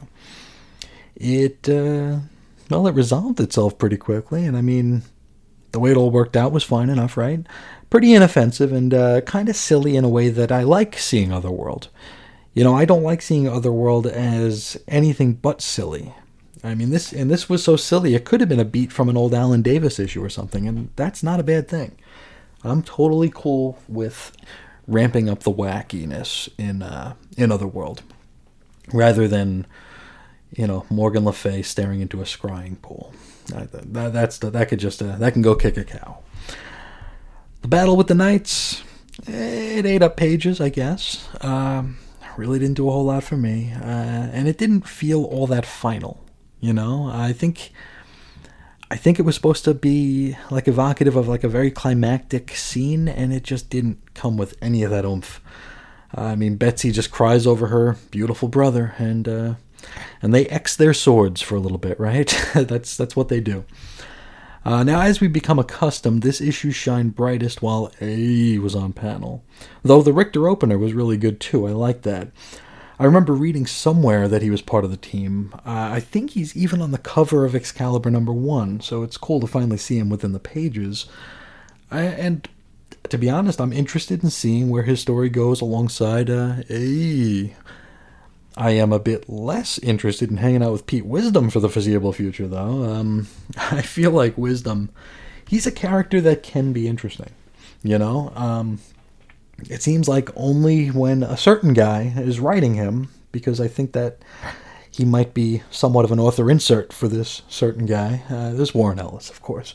I think Pete Wisdom really worked best in his original run throughout Excalibur back in, it was probably the late 90s at this point.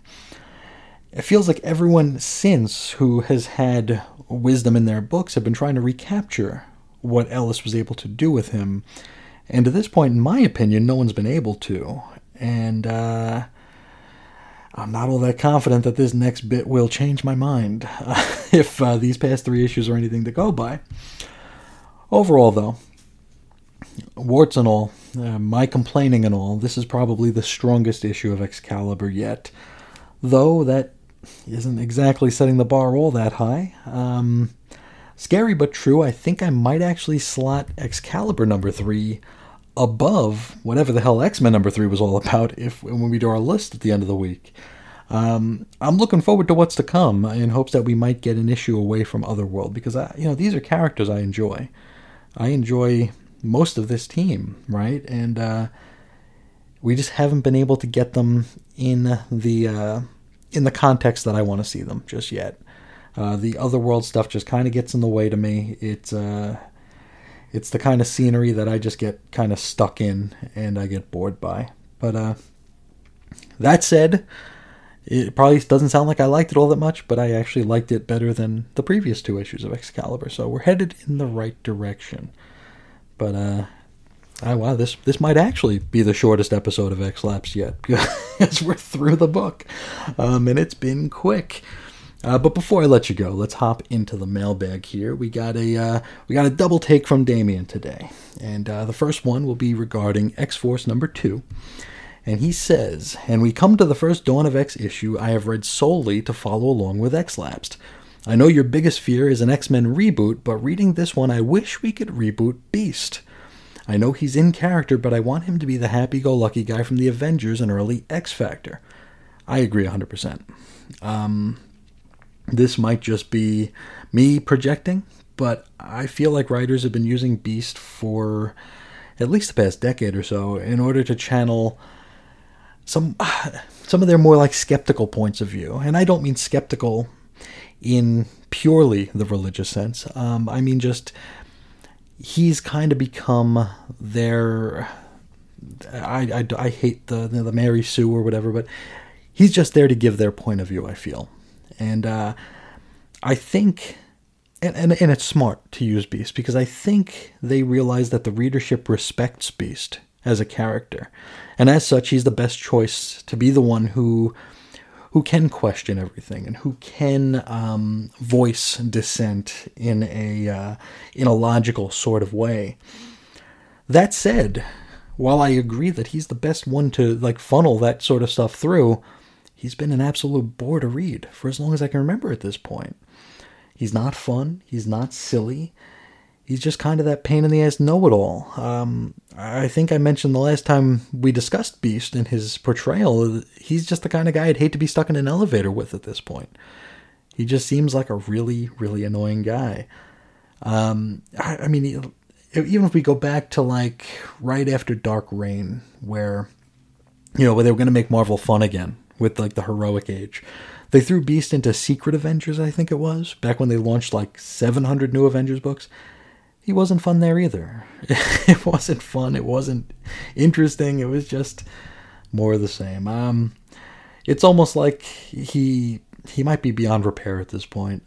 Though again, I might be projecting here. He is a character that I've loved and I've enjoyed. I own 2 Funko Pops, and one of them is Beast. I really do enjoy the character when he's on point.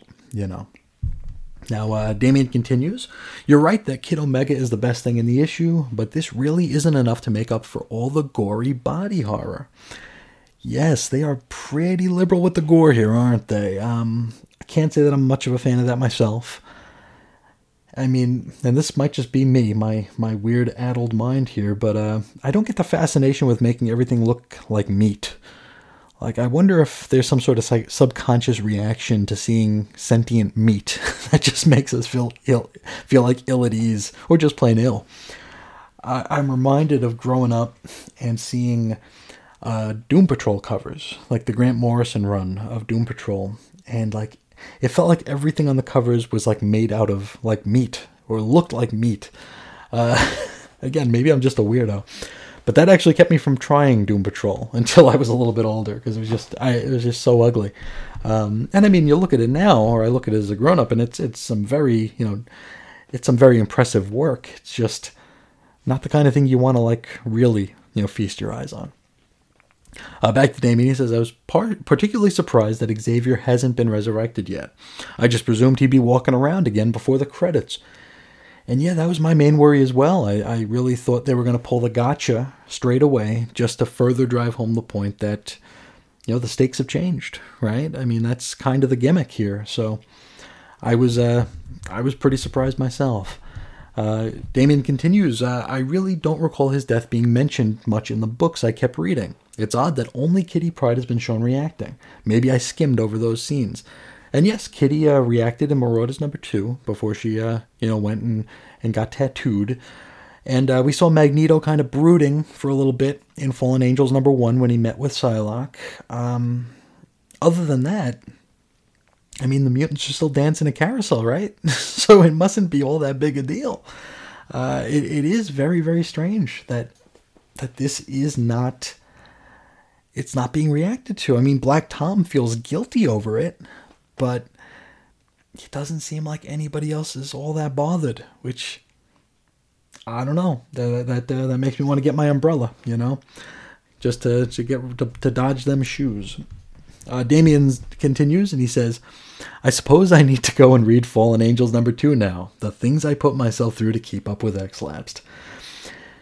Well, by now, you know all about how I felt about about Fallen Angels #2. So consider this my belated apology. I am sorry.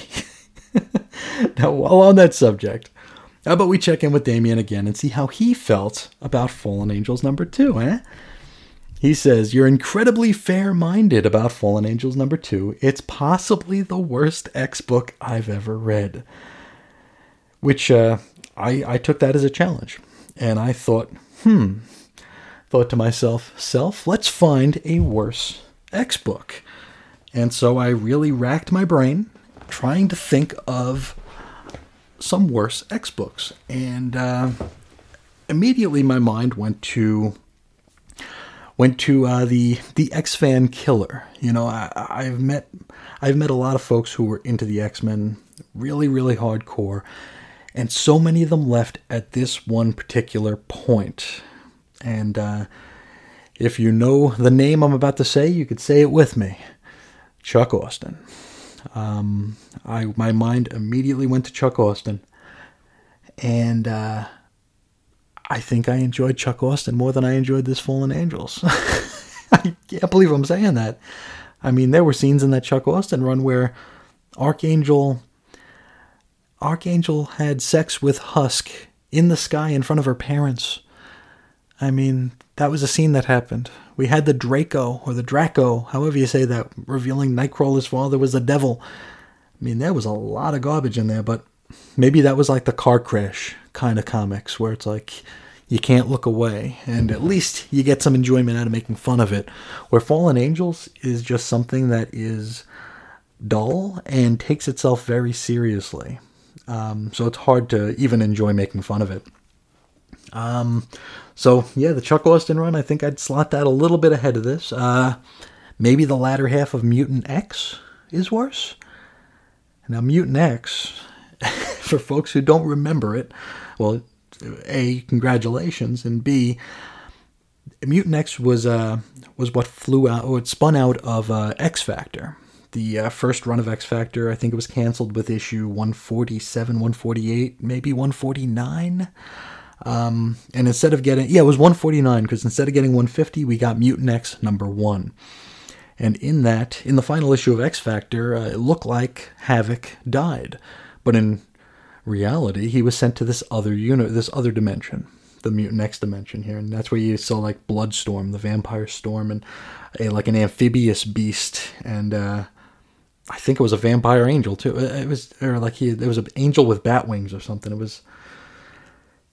It had a good 5 or 6 issues, but by the end of it, the whole thing was about a war between the United States and Canada. The Beyonder showed up. The Beyonder turned out to be Madeline Pryor. And then Dracula showed up and bit like everybody, turning them into vampires. Havoc got bit at least once. It was just a disaster. So maybe Mutant X is worse. Maybe Mutant X is worse. And that was, of course, written by Howard Mackie. So we can stick with Howard Mackie here. And we can look at The Brotherhood, which was also written by Howard Mackie, but he was so tarnished by Mutant X that he couldn't even sign his name to it. So The Brotherhood was actually written by someone named X. X, the secret writer, who was eventually revealed to be Howard Mackie, to the surprise of nobody. That was pretty bad. But again, is that something that is so bad that we can laugh at it, right? Then there's X-Men Unlimited #4. A book so bad that the writer of it went on Usenet to make fun of it under a screen name, under an assumed name. Scott Lobdell wrote it. It was garbage. And he went on to Usenet under the name Kid York to make fun of it because it was that bad.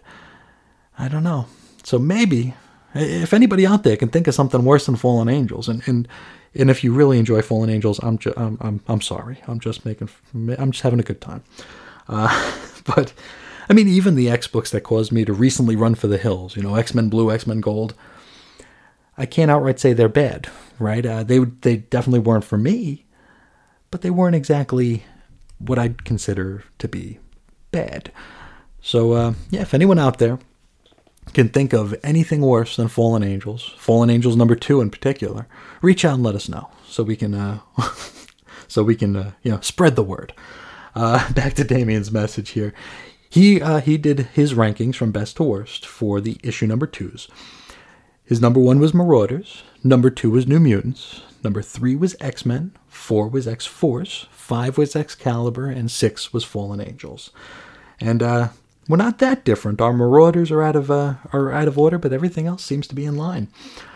Damien continues, or he wraps up with, so reading along with you has made me appreciate X-Force a lot more, and we really don't agree on Marauders. I'd put money on your top book changing for the #3s, which I'm guessing that is to say that I'm not going to enjoy our death burdening in New Mutants #3. Well, we'll find that out next episode, because that will be the topic that we'll be discussing. Hopefully I'll be able to get something out of it. Or maybe, just maybe, I'm setting my expectations so low right now that anything that happens will be good. We'll just have to wait and see. But I think that's where we'll wrap it up today. If you'd like to get a hold of me, a hold of the show, you could do so at Ace Comics on Twitter or at weirdcomicshistory@gmail.com. You can find the show notes and the good stuff at chrisisoninfiniteearths.com and xlapsed.chrisisoninfiniteearths.com. You can find the audio archives at chrisandreggie.podbean.com, where you can find thousands of hours of audio to fill thousands of hours of your time. Also, I am, as mentioned, I'm using the Cosmic T-Mill Twitter account to reshare the archives. So maybe open up to a new audience. Let some folks who might have missed some of the older stuff know that it's out there. So if you're not following there, maybe give it a follow. You might find a show that interests you that you didn't know we had. Facebook, find us at 90s X-Men, and I think that's it. So before I cut you all loose, just one more giant thank you to everyone for listening. This episode actually is the 1-month anniversary of this show. The first episode hit on September 1st. This is October 1st, so made it a full month, 27 episodes. Not a bad thing. Not a bad thing. So thank you all for being with me on this journey. Thank you all for reaching out. Thank you all for listening. And till next time, I will talk to you again real soon. See ya.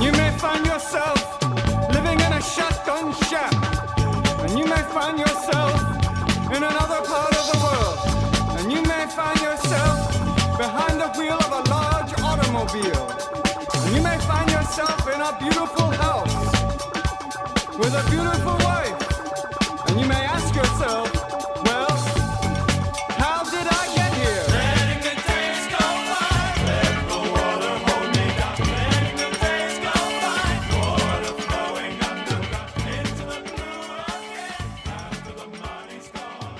Once in a life. Hey, how's it going, everybody? This is Chris. Welcome to episode number 28 of X-Lapsed, where I'm going to do my best not to be hiccuping the entire show. Growing up, my mother would say that if you woke up with hiccups, you would have them all day. And I don't know if there's any empirical science to that, but you might be able to imagine how my day has been just by saying that. Today, we're going to be discussing New Mutants, Volume 4, Number 3. And New Mutants was at like the tippity top of my favorites for the first couple of waves of the Dawn of X books here, but I heard that this one might be a little bit different. I assumed that it would be all about the Shi'ar and Deathbird and Lilandras and all that. I think we're about to have a rug yanked out from under us. Let's hop right into it.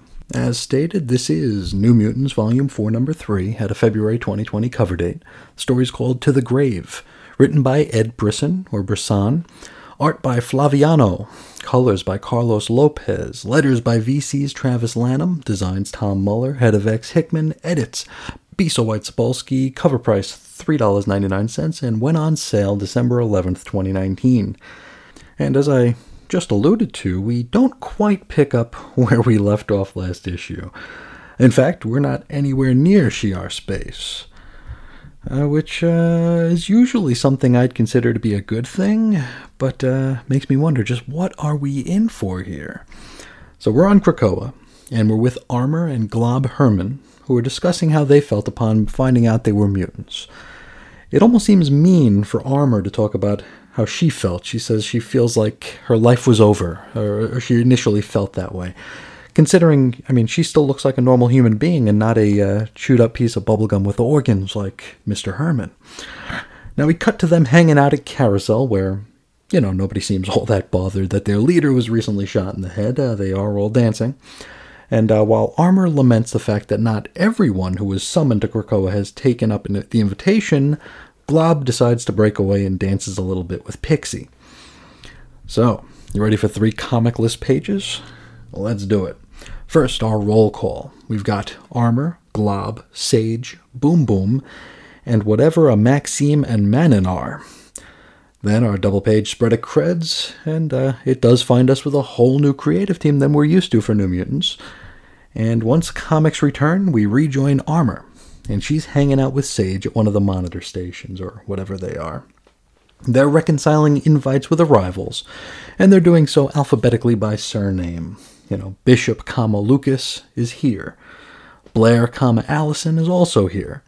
Bohusk, Barnell, however, is not. Now, Barnell Bohusk is, of course, Beak from the Morrison run. He's the one who knocked up and married Angel. Not Warren Worthington, Angel Salvador, who totally wasn't created just to confuse us every time she was mentioned. Actually, I'm pretty sure that's exactly why they named her that, but let's move on. So, Beak and Angel never answered Professor Xavier's invite. And this troubles Armor for reasons. I don't really remember her being all that tight with Beak, but in fairness, it's probably been a dozen or so years since they might have occupied the same panel space, though, right? Anyway, Armor wants to investigate. Sage doesn't give a rat's ass what she does so long as she leaves her alone. Now we follow Armor back to the new X-Men house, where she and Glob talk about Beak some more. We learn that he's living in Nebraska on a farm. Glob, he's not really into this. He's too distracted by thoughts of Pixie dancing in his head. Armor tells him just to ask her out already, before thinking she might have figured out why Bohusk and company chose to remain off-island. And so we stick with Armor for a bit. We follow her again. This time, she heads to the New Mutants' house. And she finds them, well, not home, of course, because they're in space. I feel like more of the Krakoans ought to know this, right? None of them seem to. It's like, hey, where's Doug? Well, he's in space. Well, where's Doug? He's in space. We've heard this so many times. Anywho, Armor is looking for not Doug, but Sunspot. But she only finds Boom Boom, who is busy rifling through Sunspot's things. And I gotta say, aesthetically here, it's still so weird for me to see Boom Boom with long hair.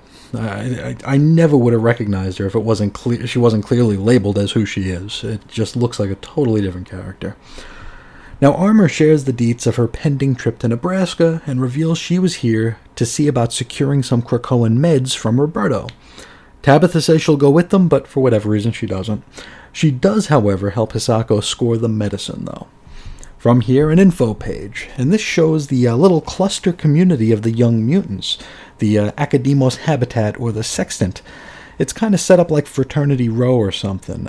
We've got the Delta House, which is occupied by the members of Generation X, the Zeta House, which is occupied by the new X-Men, I'm guessing the Academy X version. Beta House is occupied by the Frost Academy, so I'm assuming Hellions. The Pod is where the Five live. That's, Hope, Elixir, Tempest, Proteus, and Egg. Life Death is the communal area, which sounds like a really cool place to hang out. The Sigma House is the Jean Grey School, of which I can't remember a damn soul. Maybe it's Brew. Is Brew one of them? Maybe it's him. Omega House is Redacted. We don't know who lives there. And Alpha House is the New Mutants. This is actually a pretty cool idea. I think this is actually a helpful info page. I enjoyed it. From here, we jump to 2 days later, and we rejoin Armor and Glob. They've secured those meds, and they're headed toward a portal. They're stopped by a pair of gray-skinned children, and this is Maxime and Manon, neither of whom I have the foggiest idea who they are. Apparently, they have the power of influence, and they assure Armor that they can get Beak and Angel to return with them to Krakoa. Armor decides to allow them to accompany them to Nebraska, however makes it clear that she doesn't want Beak and Angel coerced into coming back with them in any way. It has to be their decision. Bada bing, bada boom, our quartet arrives in Pilger, Nebraska, at the foot of a sprawling farm. They knock on the door, and it's Beak and Angel's place, of course. And they've got something like a half dozen kids, some with wings, some without. It doesn't look like Angel's got her really gross fly wings anymore, though. Or maybe they just fold up real tight. Anyway, it's a nice little reunion involving people I never realized actually cared about one another. Though, in fairness, Glob was in Zorn's special class with Beak and Angel, so there's that. Armor wasn't even created at that point, but what are you going to do? Now, once all the tea kettles are settled, Beak reveals that they did in fact receive Xavier's invite, but chose to remain in Nebraska. Armor expresses that she understands, and what's more, she has a pretty good idea why they stayed, and so she asks if she can see him.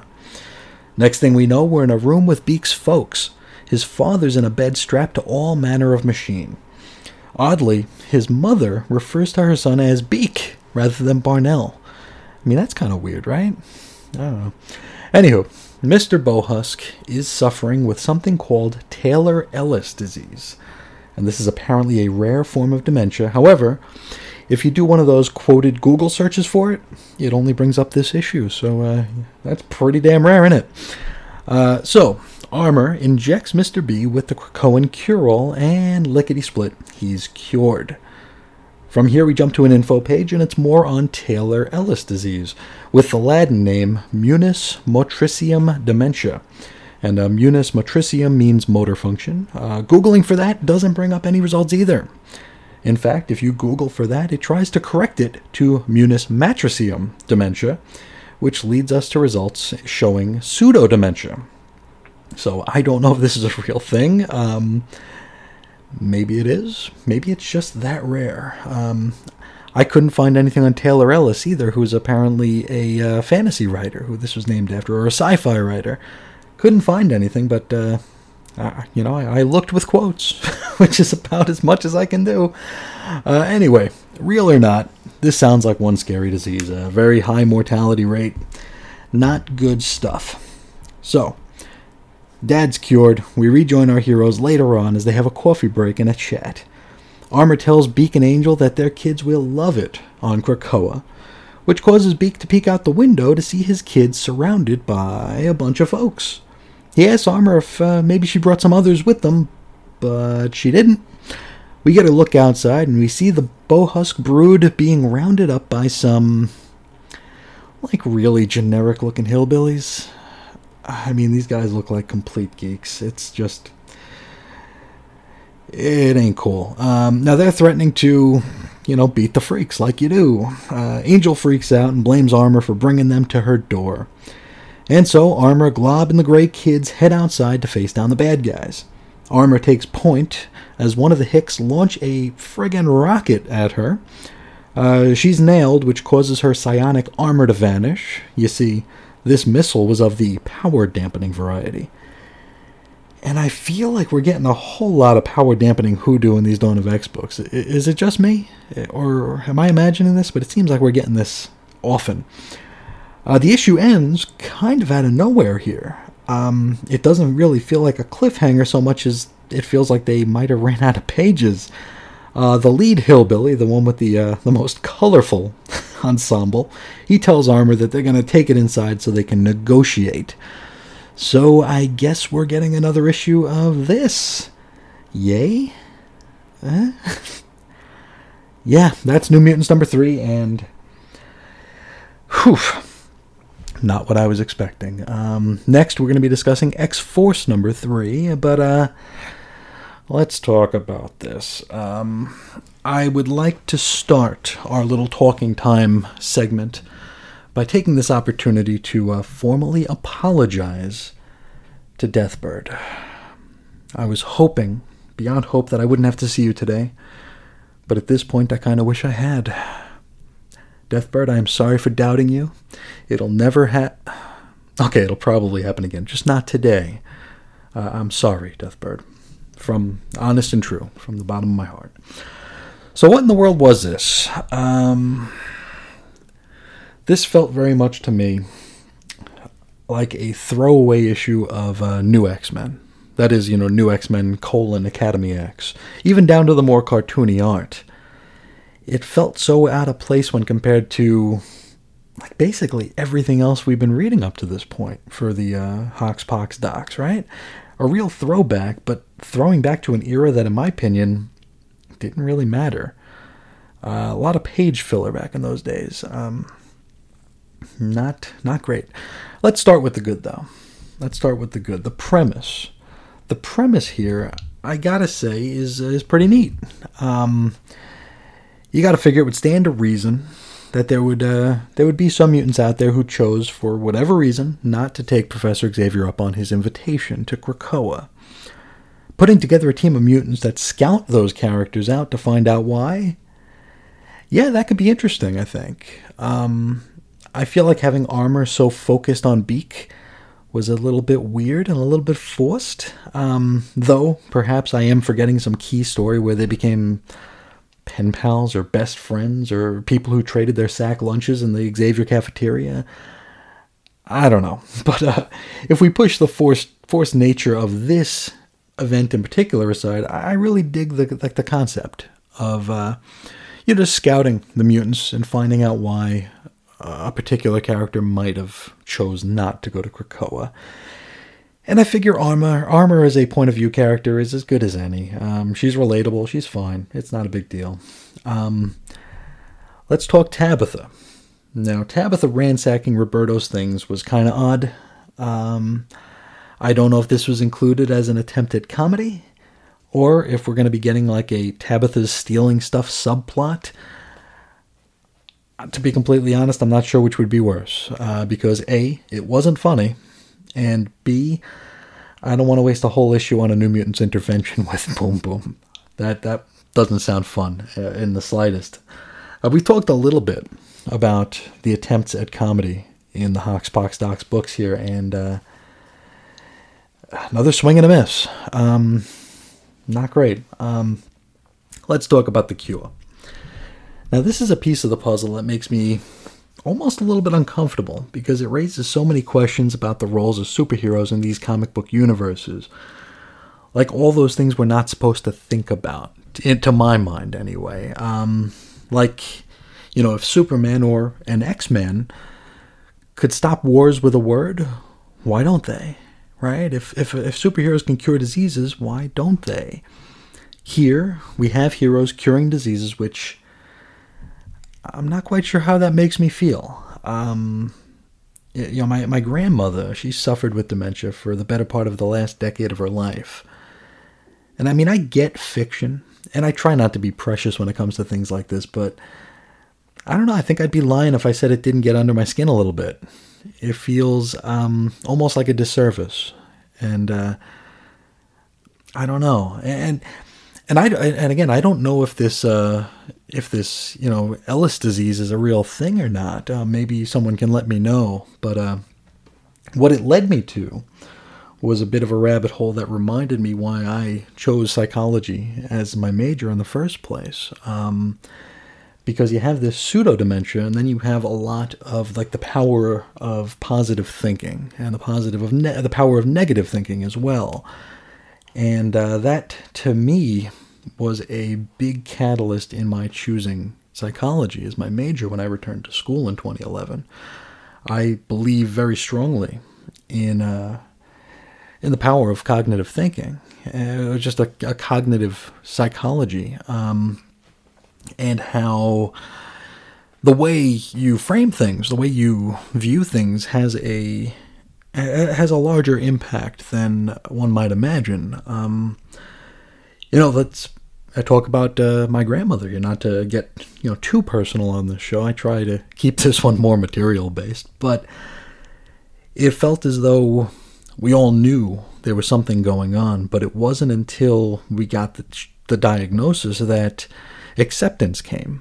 And that's not acceptance from the family, that was acceptance by her. And when you accept something as being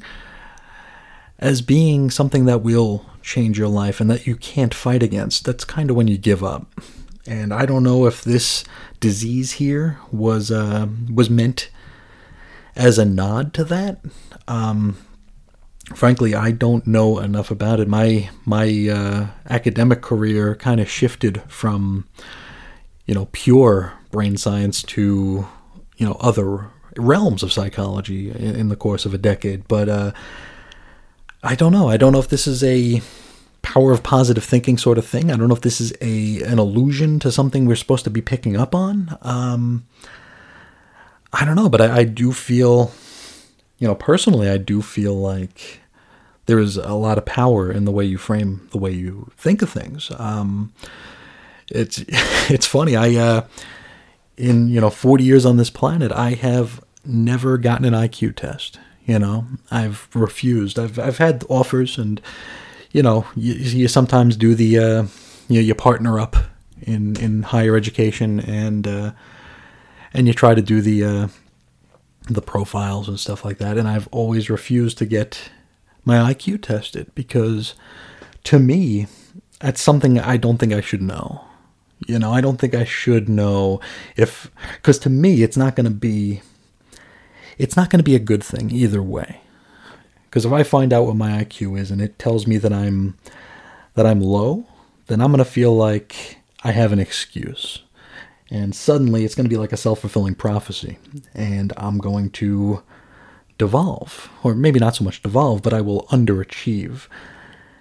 And on the, conversely, if I find out my number is astronomically good, I'm going to feel like I've been underachieving my entire life. So it's just not a good thing either way. But that's, a rabbit hole I wasn't expecting to go down. So that might be the best part of this issue, is that it caused me to do a little bit of introspection and reflection on my academic career.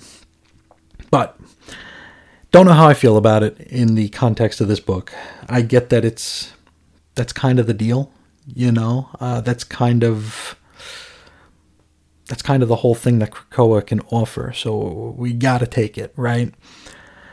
As far as the story, sticking with the Cure, I feel like the Cure might have worked a little too fast.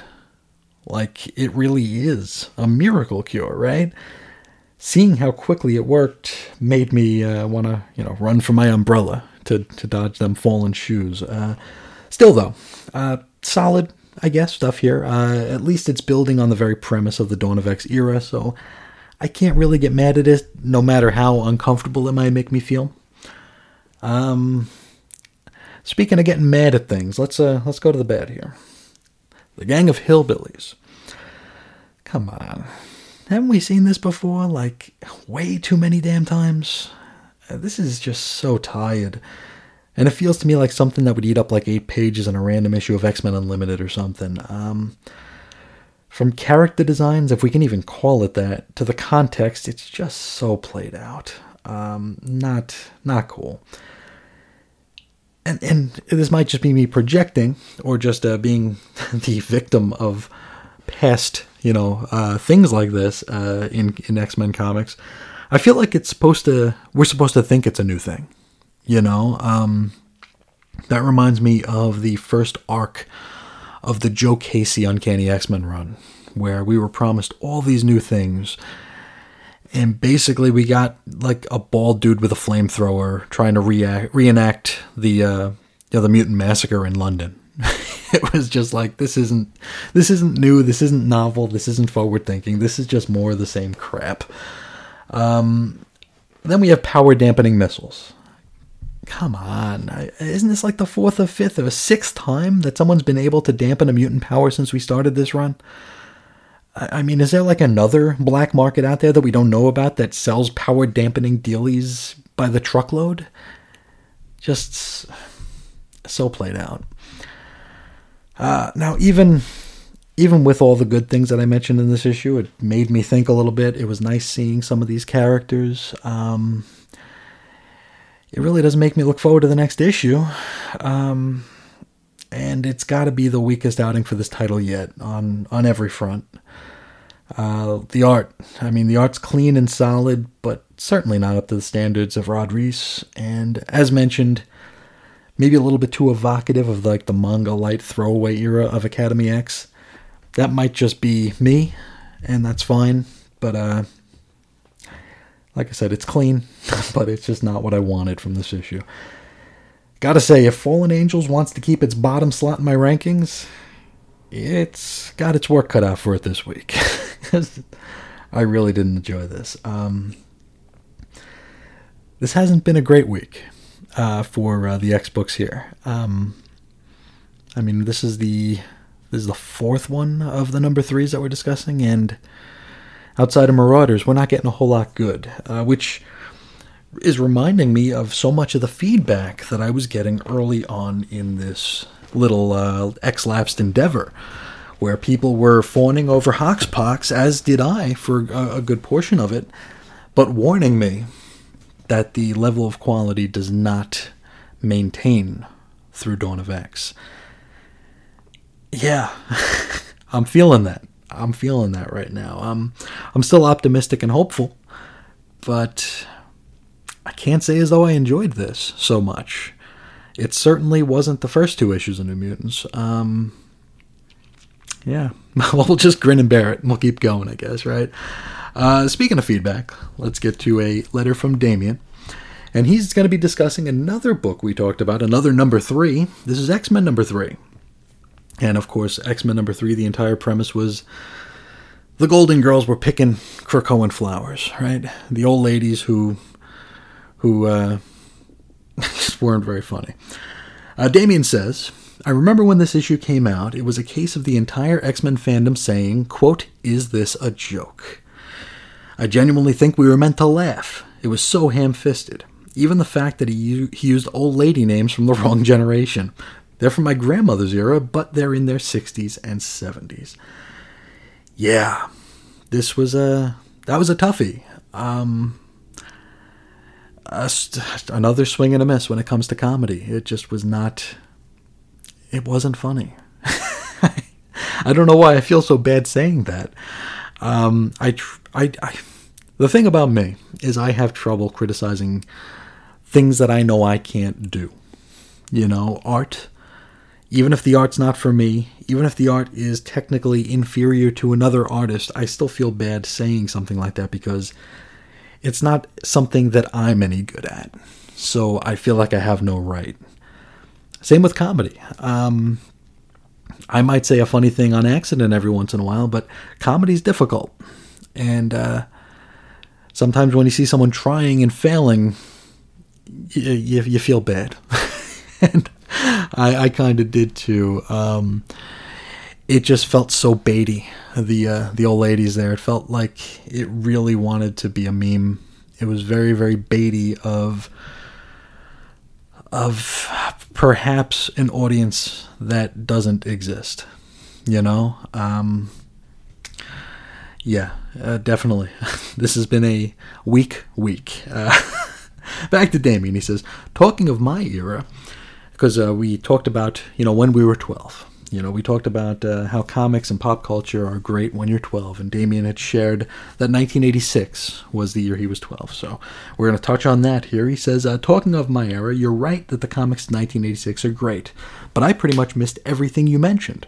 My first U.S. comics were the Marvels with the 25th anniversary border, which were cover dated November 1986. So I started with the Mutant Massacre and the Avengers Under Siege storyline. Daredevil Born Again had finished the month before.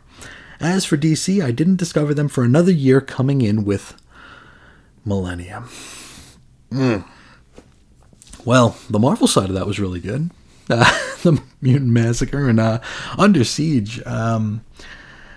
That's definitely up there with one of my favorite Avengers stories. That was something that I discovered by accident, far after the fact. In 1986, I was 6 years old. I wasn't really reading comics like I would be in a few years, but I did find a bagged collection of that run of Avengers comics in, I think it was like a $5 box where they just, assorted arcs and storylines together.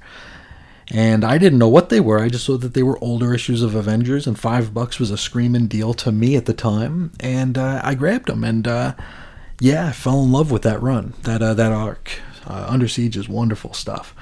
Born Again, another great story there. And another one that I discovered late, of course.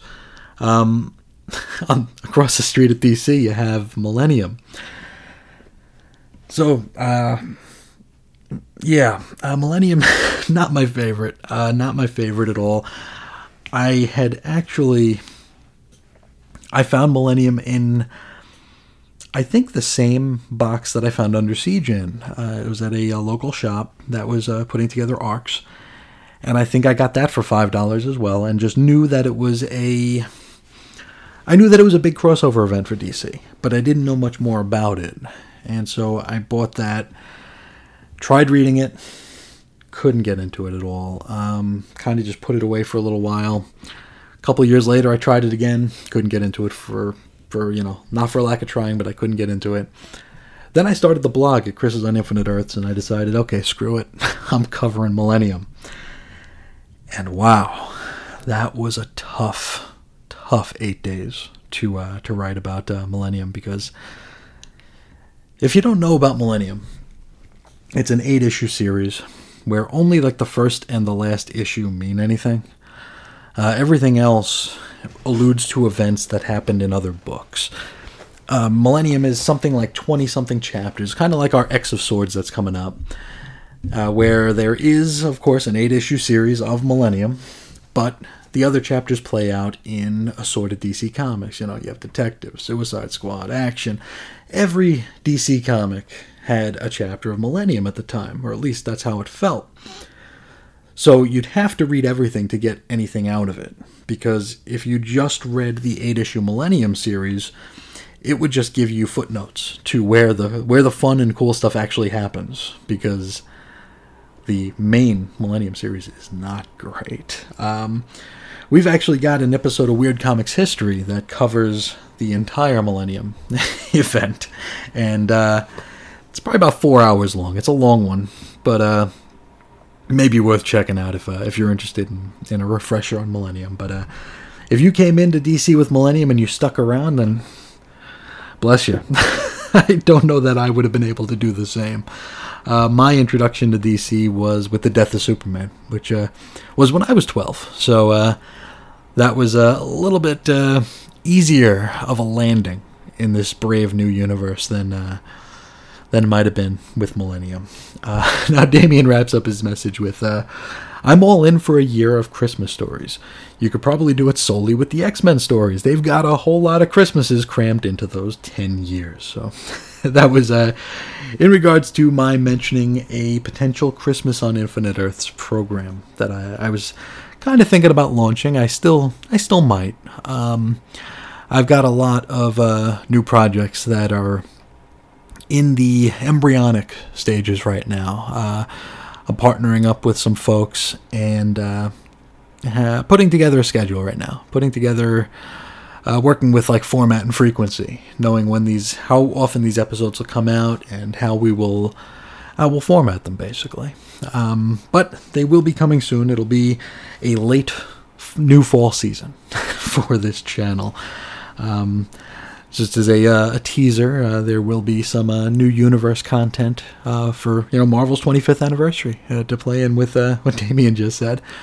So there will be new universe, there will be ElfQuest stuff, there will be Maze Agency stuff, there might even be some Legion of Superheroes stuff that'll be sprinkled throughout our monthly offerings. So look forward to that. I hope you all are too. That sounds like it's going to be a great deal of fun. But maybe we'll get some Christmas stuff peppered in there as well. But I think that is where we'll leave it today. The weakest issue of New Mutants, I can only hope that the second part of this, and hopefully the final part of this story, is a little bit better. But we will see as we get there. Now, if you'd like to get a hold of me, you could do so at Ace Comics on Twitter or at weirdcomicshistory@gmail.com. As I've mentioned a couple times now, I've gotten back into the swing at Cosmic T-Mill on Twitter, trying to share out some stuff from the archives to get some fresh ears and eyes on some content they may not have known existed.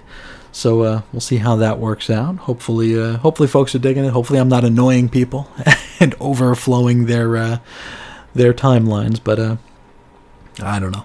It's nice for me to be able to go back through the archives personally and pick out some treats for the new listeners. So I'm having a good time with that.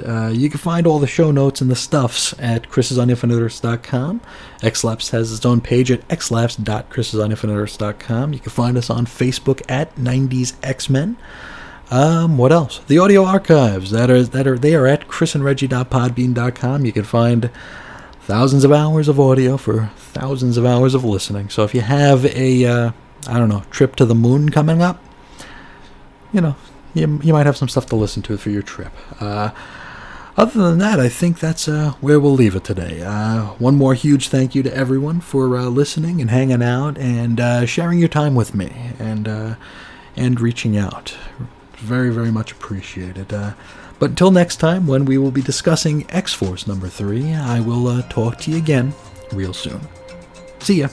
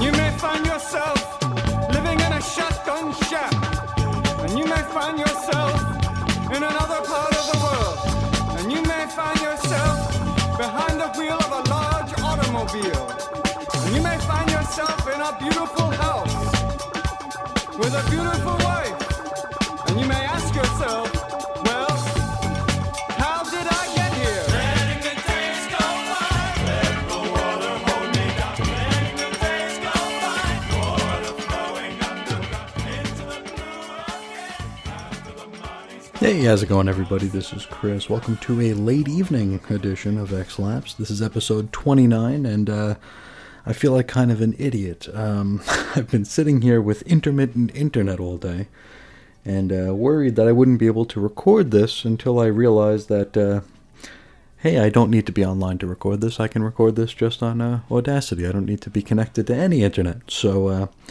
wasted a lot of the day waiting for the internet to come back up. Hopefully it'll stay up while I'm trying to upload this to the channel, but I guess we'll see. Now, this is episode 29, and we're going to be discussing X-Force, Volume 6, Number 3, February 2020 cover date, and we should hop right on in. The story is called The Skeleton Key, written by Benjamin Percy with art by Joshua Cassara, colors by Guru EFX, letters VC's Joe Caramagna, designs Tom Mulla, head of X's Hickman, edits Robinson White Sobolski, $4 on sale December 11th, 2019. Now, we open with a very purpley flashback showing us how those Court of Owls doctors nipped and tucked from Domino's skin in order to build their assassin army. They see Domino as an evolutionary skeleton key, hence the title of this very issue. Now, we see canisters full of folks, with a particular focus on a pair in the forefront. One looks like the young X-Man, either ink or tattoo. I don't remember what his name was. It was something like that. And the other one kind of looks like Colossus. Not sure if they're actually those characters, but I figured it's worth a mention nonetheless. From here, we jump to our roll call, and we got a lot of characters here. We got Wolverine, Kid Omega, Domino, Beast, Jean Grey, Sage, the Morlock Healer, Black Tom Cassidy, Magneto, and Professor X. So, spoiler alert, I guess. From here, we get the credits, yada, yada, yada. We resume in the present, and we're at that South Korean printing press where we left Wolverine and Kid Omega. Now, we rejoin them, and they're stood before Domino's canister, and, they're pretty ticked off. Wolverine ultimately cuts Domino free, but then one of those giants from Attack on Titan busts into the room to take the heroes out. Before we get more of that, though, we do shift scenes back to Krakoa. Jean Grey, Beast, and a newly online Cerebro helmet are walking toward the hatchery, having a very Percy-esque forced conversation. Beast wonders aloud a bit about the value of life and death anymore, perhaps being the voice of a certain portion of the readership. Jean changes the subject and starts talking about her old family vacations, where the Greys would stop at cemeteries and her folks would lounge in the shade of tall tombstones, and she and her sister would hunt down the oldest graves in the yard. That's some fun family time, isn't it? That's a little morbid. From here we get a comment from Jean wherein she says, quote, "I've died more times than anyone can keep track of." Can we retire this already? I get that it's cute and it gets a cheap pop, but at this point, I swear Jean might have died the least out of any of the heavy hitters of the Marvel Universe. I mean, she's only really died twice, right? And died is in quotes, because the first time she was just in a stasis cocoon at the bottom of Jamaica Bay. So, I mean, if we're still counting that, I guess we could say 3 times if we're counting the Mother Mold mission from Hoxpox. But still, I mean, I'm thinking since the time she's actually been gone at the end of the Morrison run till the time she came back, most of the Marvel pantheon of heroes have died more times than she ever died. So can we maybe stop this little narrative here? Anyway, they arrive at the hatchery, and then a certain bald gentleman is just about to be born. We hop back to Seoul, and Wolverine picks up Domino as he and Quentin flee from that giant mass of meat. Logan notices a collar around Domino's neck, and get this, it's of the power dampening variety. It seems we can't go an episode without some sort of mutant power dampening device, right? Wolverine slices it off, which returns all their mutant powers to flowing. Quentin manifests a big ol' psionic rocket launcher and blasts the beast in the belly. We jump from here to the Healing Gardens on Krakoa. Sage and the Morlock Healer are still trying to monitor that final Wetworks character, and it's not looking all that promising. He's alive, but at this point he's in no position to talk. Kind of begs the question, didn't Jean already read his mind last issue? Oh, well, whatever the case, Sage and the Healer leave the body in the gardens. Once they're gone, however, a hand covers the Wetworks guy's mouth and nose, suffocating him to death. Now, this hand looks a little bit plant-like to me, so perhaps this is Black Tom, or maybe it's the island itself. We get an info page titled The Fifth Assassin, and it's pretty dull. From here, we jump to Magneto, who's preparing to give some sort of press conference in Washington Square Park, New York. Now, Black Tom is freaking out, like he seems to do quite a bit. The folks want to know if the rumors are true. They want to know if Xavier's really dead. They want to know if the Cerebro helmet is really kaput. How did this news even get out? Did, Kitty blab it to a reporter while drunk? Maybe Quentin Quire tweeted it? I don't know. But it seems like this is information that probably shouldn't be getting off the island. So, Magneto is just about to address the public about the recent happenings at Krakoa when he's interrupted by the man himself. Charles Francis Xavier is alive and well. From here we jump to an info page, because of course we do. This one's about the Cerebro sword. Now, you remember last issue, Magneto shaped the shrapnel of the busted Cerebro helmet into a sword, so yeah, that's basically what this is all about. So how many swords are we up to at this point? I mean, we got the Cerebro sword, right? Betsy wields a sword as Captain Britain. Kwannon has her katana. Magik has her soul sword. I feel like I might be missing a couple or 6, but we're getting a lot of swords, ain't we? We jump back to Seoul. Quentin Quire is using his powers to help Domino regain the functions of her depleted and dissected body parts. She comes around and is able to begin speaking lucidly once more. She reveals that she remembers a man with a peacock tattoo. Just then, there's a big explosion. What the explosion was, I couldn't tell you, since this trio will be back on Krakoa in the very next panel. And so, we return to the Point, which I'm assuming is on Krakoa. It's underneath a great rushing waterfall here. We join Xavier as he addresses Wolverine, Quire, Domino, Magneto, Beast, Jean, and Sage. They chat a bit about their new enemy before Xavier officially christens them as his X-Force. We get a cute "to me, my X-Force" line. The scene segues back to our Court of Owls, where they're talking about Xavier defunding various shadow agencies around the world. And turns out that members from all these agencies, Weapon X included, have come together in this strange, eyes wide shut looking group here. And they are called Xeno, or Xeno.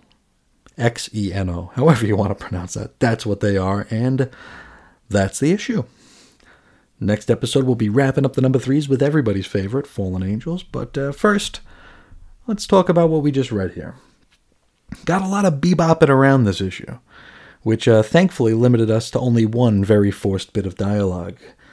Though, that scene was a doozy. I tell you, I grew very tired of the all-new X-Men. You remember the Silver Agers that were brought to the present after Avengers vs. X-Men? But I swear right now I'd be down with swapping our Beast for theirs. I think we'll keep our Jean, though. I think that's a good trade. Now, the conversation here felt predicated on getting to Jean joking about how often she died, which I feel kind of misses the point, and it also reinforces a narrative that doesn't quite hold as much water this side of the year 2000. I mean, sure, joke about Jean dying and coming back when comic book deaths meant a little bit more, right? But now, which character in the Marvel Universe hasn't died at least twice, right? And even in the time Jean's been away, since 2004 or whatever, how many characters in the Marvel Universe, how many main movers and shakers in the Marvel Universe haven't died? But I guess you got to get them retweets and retumbles or whatever, so you play to the cheap seats here with these way played out narratives. So, that led to us getting Xavier back. So Xavier's back already, but at least they didn't do it in the very next issue. That said, it still feels a little too soon, doesn't it? I mean, this is quick, you know? I guess this is just the sort of thing we're in for right now. So, honestly, I guess I can't be too mad at it for being what it's supposed to be. Though, now I have this feeling, I can't shake the feeling that we just went through this Death of Xavier bit just so Magneto could forge that Cerebro sword. I'd actually bet money on it. Though, I suppose I could be mistaken. It just feels like a very roundabout way for us to get a Cerebro sword for an upcoming swords-themed event. Now, the scene with Domino being rescued was fine. The meaty monster was just kind of there. As mentioned during the synopsis, it looked a lot like something out of Attack on Titan, so at this point we've got a Titan and an Evangelion unit in the Hoxpox Docs world, so I guess they have their inspiration.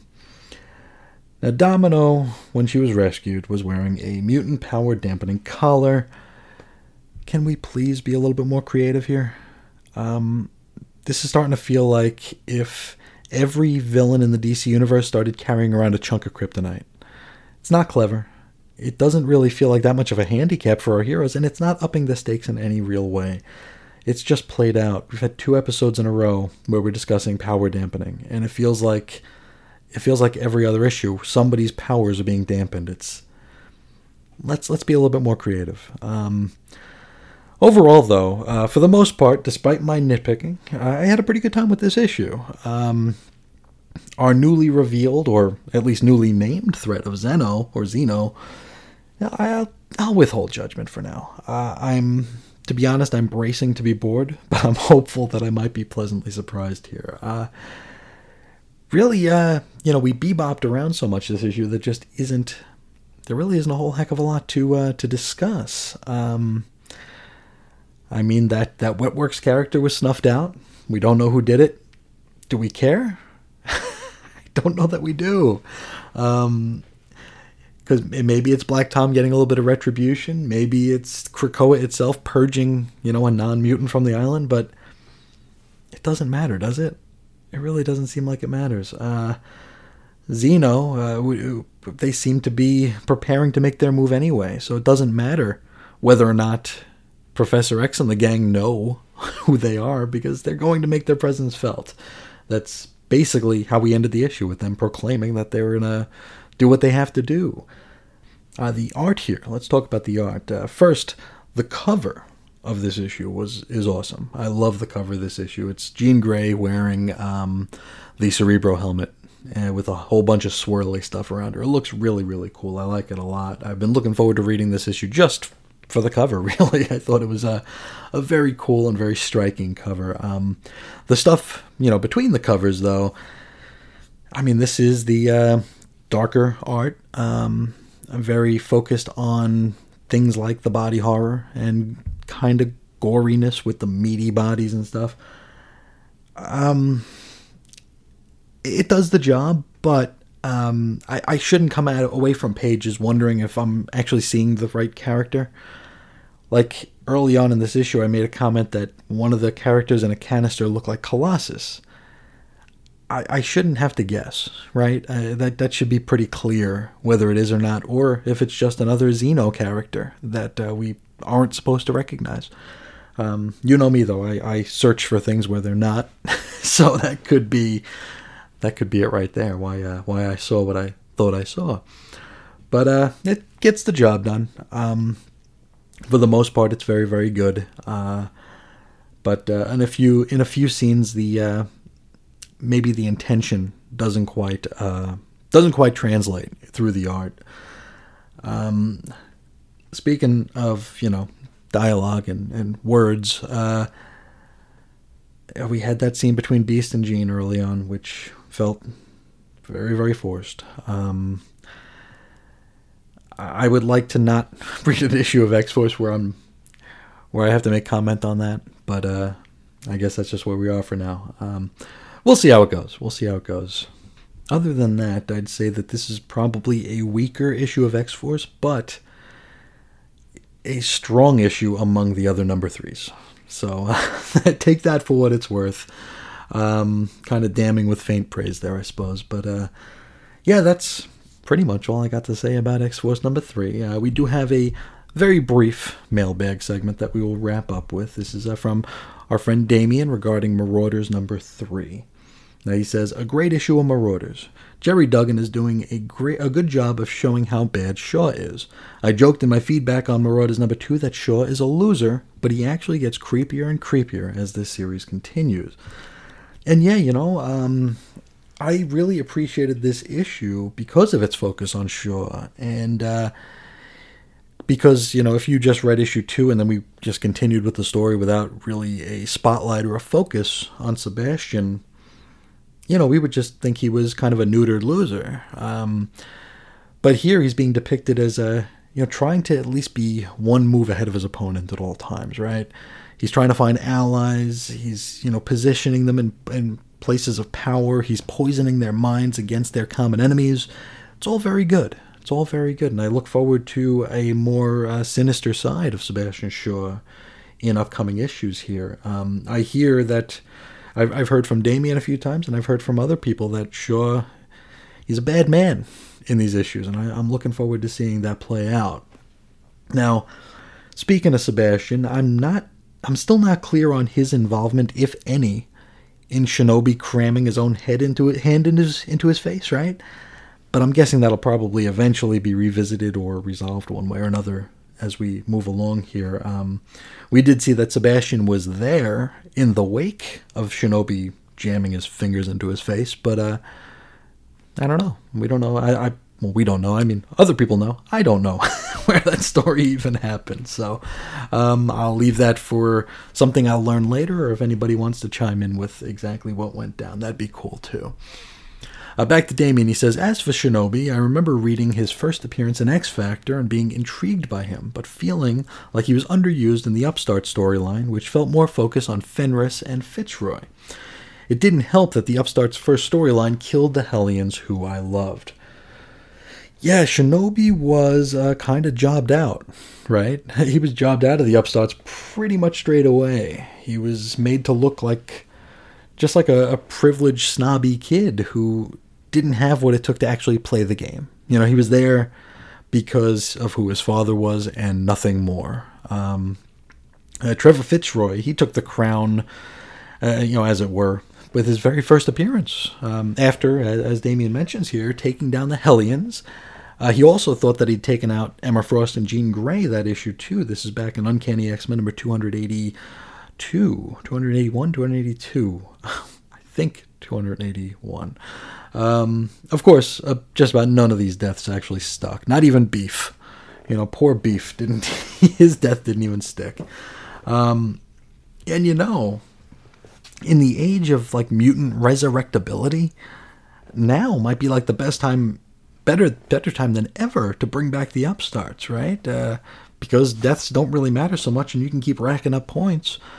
I mean, imagine the amount of points you'd get for killing Wolverine like a half dozen times, right? This could be a really interesting story in the making, or just something from my, addled brain. If only Bill Jemas and his weirdo Epic imprint were still around, maybe we'd get the answers to these questions. But, that's thank you so much for the email, Damien. And I think this might actually be the shortest episode yet.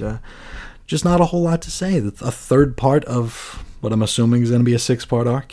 So it is a middle chapter. So I don't know. I'm finding the further we go, the more the prophecies that I've been told are starting to make sense here. I was told by just about everyone who engaged early on during Hoxpox that not to expect the quality and the exceptional nature of those books to carry on through the ongoings. And I didn't want to believe it, but here we are. We're going to keep at it, though, of course. We're going to try to get un-X-lapsed as we work through this and just hope for the best.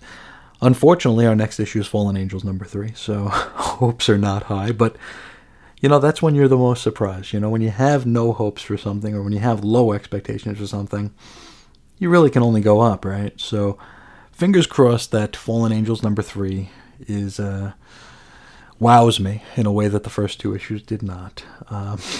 I'm not holding my breath, but we'll be optimistic. Now, if you'd like to get a hold of me, you could do so at Ace Comics on Twitter or at weirdcomicshistory@gmail.com. You can find all the show notes and stuff at chrisisoninfiniteearths.com or xlapsed.chrisisoninfiniteearths.com. You can find us on Facebook at 90s X-Men, and you can find the complete audio archives over at chrisandreggie.podbean.com.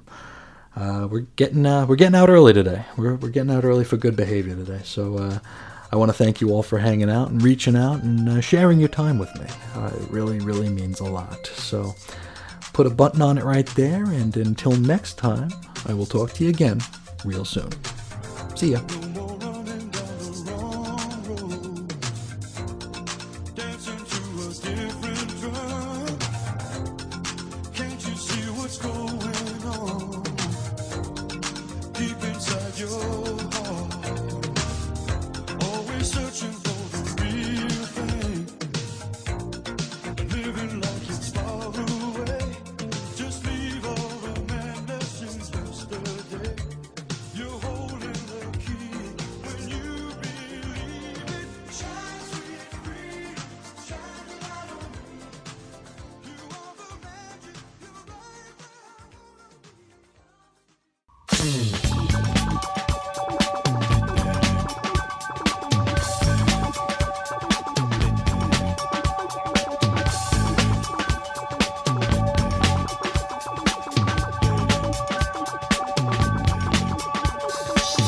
You may find yourself living in a shotgun shack, and you may find yourself in another part of the world, and you may find yourself behind the wheel of a large automobile, and you may find yourself in a beautiful house with a beautiful wife, and you may ask yourself, well, how did I get here? Letting the days go by, let the water hold me down. Letting the days go by, water flowing underground into the blue again after the money. Hey, how's it going, everybody? This is Chris. Welcome to X-Lapsed episode 30.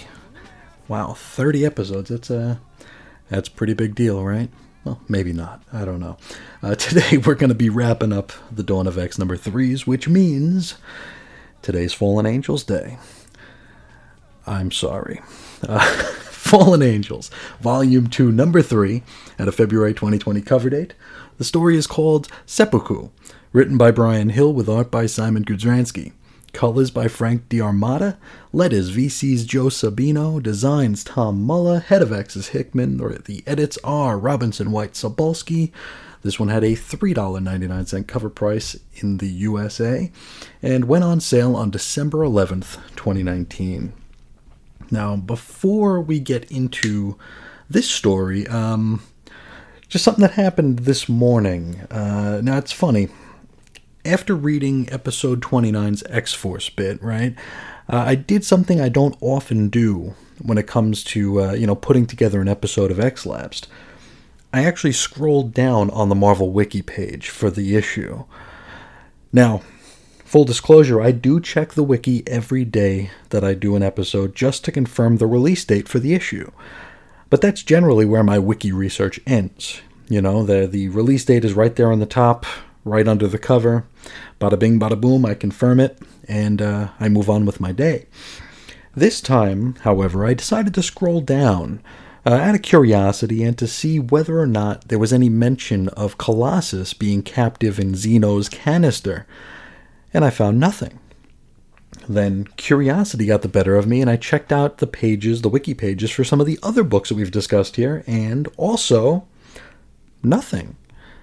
Now, it would seem that the moderators of the wiki are only bothered to synopsize Hoxpox stuff, which, I don't know, feels a little bit half-hearted. Now, the way I look at it, if you're going to maintain a wiki, if you're going to build a resource for the fandom, you either do all of it or you just don't bother.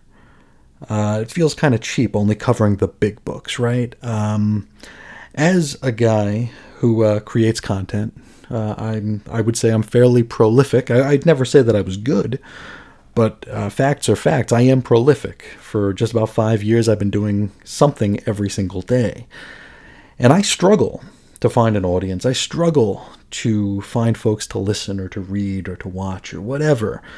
And when I get in my own head, and I think about the struggle to find an audience, and I get kind of down on myself, that's where I try to reframe what I do. What I do is sort of kind of evergreen. This might be less so, this program, but I try to keep my content as evergreen as possible so someone may find it at any point in time. And that's where I start telling myself that I'm building a resource.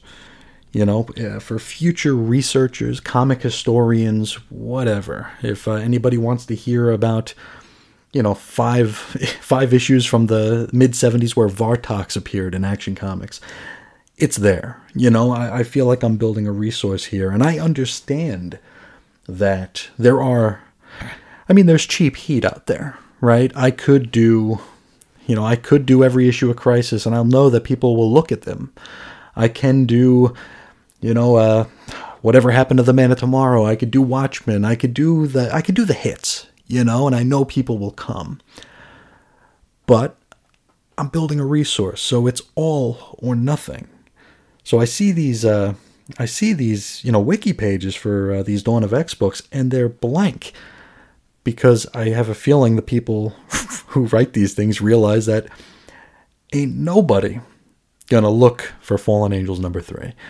But they will look for House of X number 2. So they spend all their time doing that. I don't know why that gets under my skin so much. I do know why it does. I feel like if you're building a resource, well then damn it, you build a resource. You don't just play for the hits. But yeah, I'll get off my soapbox here. It's just something that jumped out at me when I was just trying to find out if Colossus was in that canister in X-Force number 3, and I found diddly and squat. But I can find 5 or 6 people trying to do the page for House of X number 2 with the Uncanny Lives of Moira X.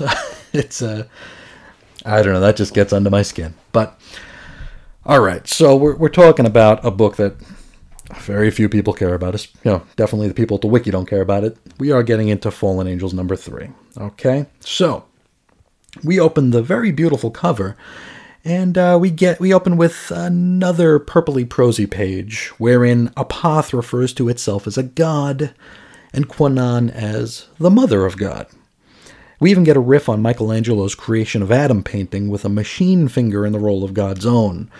It's already just a little bit head up its own ass, and we're only 3 panels in. Then we get a full page of our trio of heroes stood before that giant spidery mech from last issue's cliffhanger. While we're looking at the cast, let's meet them. And it's a pretty short list. It's just Psylocke or Kwannon, Cable, and X-23. After 2 more wasted pages, we're back to comics. Cable launches into an attack on the mech and is swatted away. Now this leaves Psylocke and X-23 to hide behind some debris to plan their next move. This gives Kwannon the opportunity to tell X-23, a killing machine, how to do her job. She says that the enemy deserves Laura's rage. And so Laura snicks and bum rushes the bot. I don't exactly know why Psylocke felt the need to hold her back when she ultimately just told her to go kill the thing. I don't know, this mentor-mentee relationship between the two of these characters here feels incredibly forced and wildly unnecessary. Anywho, Laura slices and dices, and once she makes her way to the soft nougat of the monster, of the spider bot that is, Psylocke reels her back. You see, there's a tiny child inside the machine who begs not to be killed. In Portuguese, which thankfully and conveniently Laura understands. Psylocke taps the tot on the head to read its thoughts and is overcome by what she sees, but we'll put a pin in that for now. We shift scenes and we rejoin Cable, who is strung up in a tree by his arms. He's ultimately freed by a shadowy figure and is invited to accompany it so they might discuss the future. Now, from Cable's point of view, this thing looks kind of like I don't want to be crude, but a very diseased part of the female anatomy. Cable fires at it, but is suddenly struck in the back of the head by a machine part, which looks as though it's lodged itself into his dome. Cable smiles. At least I think he's smiling anyway. The creature tells our man that they can now behold the peace of the one mind and let it cleanse him. Ugh. Then, 2 pages of prose. Just what we needed. A break from a pretty dull story with some even duller text. It's titled, Excerpts from the Scrolls of Exile. Nope. Though a quick scan of these pages, I can see the word butterfly no less than 3 times, so no. Back to Psylocke. Now she's scanning that kid's brain and learns that, Apoth took the children. I thought we already knew this. I don't know why this is a revelation. The kid in the bot then dies. Psylocke asks why Apoth keeps taking children, to which Laura reminds her that, Kwannon had a child taken from her, and so this all feels kind of like a message to her.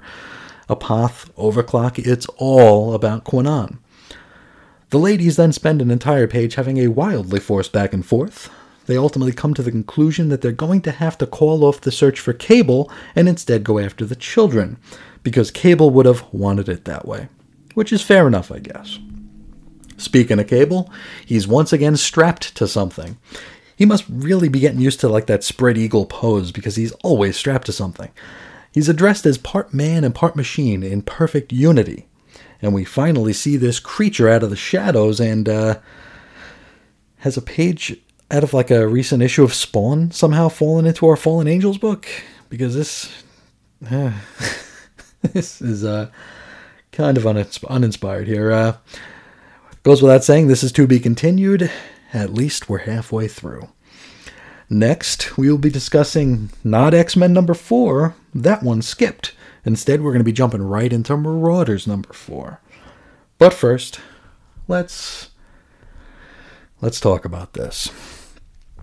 This was more or less just a fight scene.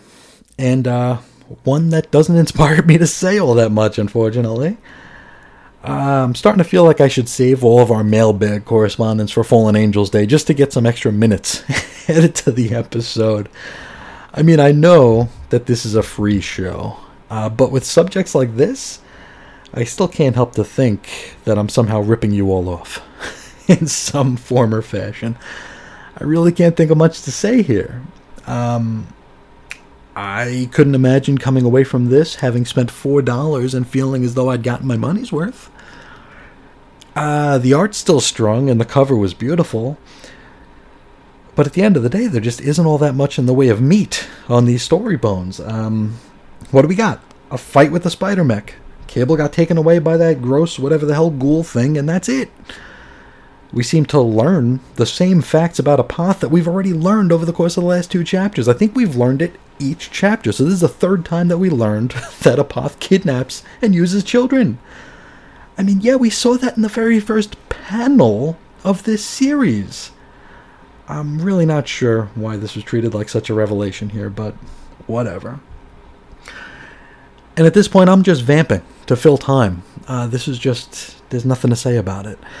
I didn't hate it, but it didn't inspire me to want to read on. Naturally, since this is a completionist program and I am not a writer at the Marvel Wiki, and also I'm an idiot, we will see this one through to its conclusion. Just like with the previous 2 issues of the series, I can't say it's outright bad. It's just not for me. If this sort of story is your jam, then you're probably on Cloud 9 and you're digging the hell out of it. So, that is that. Since this is the final 3rd issue of the Dawn of X run here, let's rank the books in order of I can't say quality, but in order of how much I liked them. Number 1 for Dawn of X Books 3 is Marauders. It wasn't the greatest issue, but this was kind of a ranking of attrition week here. These were exceptionally weak offerings from the entire spectrum of X books here. Marauders I did enjoy the most, so Marauders gets top slot. Second, I put X-Force. Third, I put Excalibur up, like 2 slots from where it usually is. Fourth is X-Men with its, the Golden Girls, the old ladies. Fifth is New Mutants, and sixth would be Fallen Angels. So, it is a different week. It is a pretty different week here. Marauders, though, probably out of the 3 issues we've gotten from all these books, Marauders is the most consistent. I wasn't the hugest fan of it last week, but yeah, this is probably the most consistent book of the line so far. So there's the rankings. I look forward to hearing other folks chime in on what they feel were their rankings for the 3rd issues of the Dawn of X run. But now, before I let you all go, let's dip into the mailbag here. We got one from Damien, and he is referencing X-Force number 2 and Excalibur number 3. Now, he starts with, at the risk of becoming too self-referential, I need to respond to your response of my feedback. First, I really don't think writers are using Beast as an author mouthpiece. I think his change of character is down to the general cultural shift which sees nature as good and science as bad. Like Reed Richards and Hank Pym, Beast is being portrayed as flirting with villainy. This is not just a comics trope. Stranger Things would be a good example of this trend. It genuinely seems that writers are incapable of writing heroic scientists nowadays. I know in the UK we have seen some very bad real-life outcomes from the identification of science as paternalistic and controlling. Hopefully we're seeing a reevaluation which will be reflected in our stories. And that's a very interesting take, and it's not one that I had even thought of, though. Your point is very well taken. I'm trying to think here about heroic scientists, and it's insane. The only one I can sort of think of off the top of my head is Walter White, and he cooks meth. So that's as close to a heroic scientist that I can think of. So yes, your point is very well taken. I still do maintain that I feel as though Beast is a lot of the writers' points of view are being funneled into Beast. I do feel like that is something that is happening on top of it as well. And I could think back to the Matt Fraction run was one where I felt like Beast was being what the writer wanted to have said. Some of the Bendis run. I still maintain that's how I feel, at least. You mentioned Stranger Things, which is one of the bones of contention I have with my wife. She wants me to watch it with her, and I won't. I watched part of the first season until I realized that it was ripping off basically like the last 3 video games I'd played. It was like such a one-to-one ripoff. I'm watching, and I had just played a game called Beyond Two Souls. It was one of those David Cage games, kind of like Heavy Rain, or that one, the Detroit one, I think. Whatever the latest one was. But in it, it is basically a 1-to-1. The folks who created Stranger Things ripped it off pretty much wholesale, and then they went to the underneath part, and I'm like, wow, now it's Silent Hill. And my wife was like, okay, we're done watching this together. You're just gonna tear it up. Yeah, not too keen on that show, because I think it is wildly overrated, but I don't know, maybe later seasons it's less of a ripoff and more of its own thing, but I probably won't find out. Now back to Damien. He says, as for the worst X book ever, I've never read Mutant X. I have read a couple of the issues of Chuck Austen's run. I particularly remember the Havoc Polaris wedding two-parter as a huge waste of money. In fact, I probably would have to declare that a worse story than Fallen Angels. The truth is that Fallen Angels is a perfectly competent attempt at poetic, sexy bad girl comic from 1995. It's a good version of a bad idea. The Chuck Austen run was a bad version of a terrible idea, and to this day I wonder how it got published. I cannot see how the same editorial structure could allow Chuck Austen and Grant Morrison to be on the book simultaneously. And no, when I mentioned that a couple episodes back, I was definitely being a bit hyperbolic, as I assume you were as well when you were talking about Fallen Angels #2. I try to keep things even-handed, and I'm sure most listeners might have noticed, even today. Didn't love Fallen Angels #3, but I can't outright call it a bad comic. It's just perhaps the most un-me comic that I've tried to read in over, quite some time. And I feel if we're just taking things as X books, right, it's probably the worst, in quotes here, X book, in the terms that it just doesn't feel like an X book. Now, the Chuck Austen run, warts and all, felt like an X book. A bad X book, but an X book nonetheless. Fallen Angels does not. Fallen Angels, I maintain that this could have been released as a lost, a story that, Jim Valentino found in his desk that had a 1995 date on it, and we wouldn't think anything else. We wouldn't think anything the wiser. Outside of, X characters being in the book, of course. It's funny that you mentioned the non-wedding of Havoc and Polaris. I feel like that's where the worm really started to turn on Chuck Austen. While people, myself included, weren't enjoying his run, especially when, you pair it up with the Morrison run. I don't know where I'd put the Joe Casey run, because the Joe Casey run was another one of those divisive runs. The Joe Casey was who Chuck Austen would replace. And I remember that being a pretty split divide in the X fandom, whether or not that was any good. I wasn't a fan of it. I didn't like that Joe Casey brought his Automatic Kafka partner, Ashley Wood, with him for some issues. Even Uncanny X-Men #400, you can barely make a thing out of it, because it has this Ashley Wood art, which worked great in Automatic Kafka, but for Uncanny X-Men #400, no. But Chuck Austen came in, and he had a little bit of fanfare when he came in, because he had just done the U.S. War Machine for Max, which wasn't great, but it wasn't awful. And he was doing... he did a two-parter in Ultimate X-Men. It was a Gambit story, which was fairly well received. So by the time he came on to Uncanny X-Men, I think people were... I don't want to say cautiously optimistic. Maybe they were just optimistic.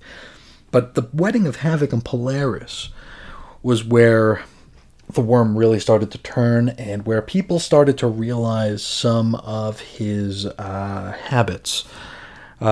People started to question and grumble about Austen perhaps having some issues with the fairer sex, with women issues. And if you reread his run, which I suppose I wouldn't recommend, his portrayal of women is kind of suspect. They're really only there to service men or to be insane.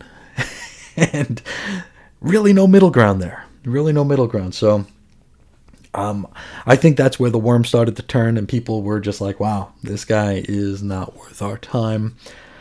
Even then, I was a completionist, so I kept up with the whole thing. And yeah, it wasn't a great run. It really wasn't. I remember they brought in Kia Asamiya to do the art, and everybody had like these beaks, these tremendously pointy noses, and it just was not like Angel was made like a Bishonen character, if you're familiar with the Bishonen manga, the pretty boy manga. But Asamiya's art isn't pretty, so it just looked like a really bad version of an attempted pretty boy. So not great. Now, Mutant X, you said you haven't read it, and I wouldn't wish it on anybody, but at the same time, it's kind of one of those books that you almost have to see to believe. Because if you question how the Chuck Austen run got published, if you read Mutant X, oh man, you're going to wonder how this got published. Because it was toward the end there, like the second... Actually, only the beginning is decent. Everything after that, you're going to question how this made it past an editor's desk, how somebody agreed to pencil it, how anybody agreed to sign their name to it. I mean, I mentioned it before, Howard Mackey wrote it, and he had to write his next X-Men book under a pseudonym because it was that poorly received. But yeah, I'll leave it at that. Back to Damien, he says... On to the issue at hand, and this is, of course, Excalibur number 3. It remains underwhelming. Why is Shogo a dragon? Because. Huh? Why is Richter unable to control his powers? Reasons. It just feels a bit pointless. And you're right. It totally does. These are very, very convenient bits and bobs being sprinkled in, which, I've made this criticism before, and I think I've done so with X-Force. It feels to me a bit like these stories are being written in reverse. And again, nothing inherently wrong with that. But I feel like if you're going to do that, the seams shouldn't be showing quite as much as they do. It feels here like everything is in service of a greater good or a greater point. And it all feels very, very meticulously backwards written, if that makes any sense. To me, it feels like... it's almost like a magician doing a trick, but holding the instructions as they do it. So, like, you see all the steps, you see all the seams, and by the time it all pays off, it feels like it's been telegraphed. So, I mean, we talked about the Cerebro sword. It's like, okay, that would be novel if we didn't see it coming. But then again, I could be wrong. Who knows? Damien wraps up his message with, I'm fascinated for tomorrow, which was New Mutants 3. I can't wait to hear your reaction to New Mutants number 3. I know I genuinely thought I'd bought the wrong book. And yeah, oh boy, by now, you might already know how I received New Mutants number 3. And I gotta say, you were 100% dead on. It almost feels like I picked up the wrong book, or at least the wrong issue of the right one, because this one came out of nowhere, knocked me right off my feet with, like, how much was in this issue. I was ready for Deathbird. I did not get Deathbird, and I never thought I'd be disappointed not to get Deathbird, but here we are. Thank you so much for your thoughts, Damien. It's always a pleasure to hear from you. Next, we have a message from Jason. Now, this is regarding New Mutants number 3. And he says, you're right. We've already seen a plethora and a half of power dampening already. I know that the real reason is that the writers can't have the muties easily win every fight. In universe, I can rationalize that by saying, hey, given that the mutants have gone and gotten all uppity lately, one expected response by all sorts of human groups would be to pour resources into anti-mutant tech. Does it make sense for this group of Hicks to have access to that tech? I don't know. It'll depend on who these Hicks turn out to be and to whom they're connected. So yes, this is an excellent point. And if we're doing like headcanon here, it's pitch perfect, right? I mean, that makes all the sense in the world. This is a new landscape, and the mutants are, they're flexing right now. They are flexing their power, and they are not being shy about the fact that they are, in many ways, superior. This is the whole tone and tenor of the Dawn of X run, is that the mutants they have the upper hand. So yes, it makes perfect sense for all sorts of human groups, human scientists, human engineers, to try to find, and I made this reference last time, we had a power dampening bit that I said it felt like all the villains in the DC universe were suddenly carrying a chunk of kryptonite. Now, Batman has a kryptonite ring, which makes sense, right? That's just in case. So I could definitely see this as being one of those, in case of fire, break glass sort of situations where we need these power dampening things just in case. Makes perfect sense. I don't have enough faith in creative to think that that's why they did it. I feel like it's still kind of lazy. Your point notwithstanding and how much sense that makes, I feel like the writer should be a little bit more creative, and they shouldn't all be leaning onto the same thing at the same time. Now, if it turns out that these hillbillies are working for Zeno, hey, that makes sense, right? It could very well be that. I don't remember if the Orcus people have power dampening things. I would assume they do. But, it seems like we're going to this well just a little bit too often. And I don't want to say it's law of diminishing returns, because it's not the most interesting thing in the first place to have our mutants try to work around not having their powers. But I don't know. Maybe I'm not reading these in the progression that I should be, because I'm doing these episodes right now every day. So I am reading a book every day. So instead of waiting month to month and seeing a power dampening thing, once every couple of weeks, I'm seeing it every day. So it's kind of like, hail on a tin roof for me, where it's just like, oh God, again. And I think a lot of my complaints about these books are a result of the manner in which I'm receiving them, the frequency in which I'm reading them. Things like the double-page spread of creds, that gets under my skin because I'm seeing them every day. The info pages are just like, okay, let's move on. And here we are with power dampening. So, I don't know. I'm just talking to talk right now. But back to Jason's message. He says, by the way, I know it's a cause lost worse than the literal meaning of the word literally, but the phrase should really be power damping, not dampening. Damping means to reduce the amplitude of a wave by draining off some of its energy. Dampening means to make slightly moist. That's true. Now you have me second guessing myself. Did the books call them dampenings, or did they call them dampings and I'm just calling them dampenings? I don't know. I think I've always just called them dampenings. Jason wraps up with, I had a high school physics teacher who impressed the distinction on us students by spraying us with a water bottle like we were cats who had jumped up on the mantle again anytime we used the incorrect term. Now that's what I call easy for me to say, pedagogy. Pedagogy? I know I used to be able to say that word. I don't know what it is now. But that is a very good point. It's funny because I think earlier this episode I said that I'm a prolific creator of content.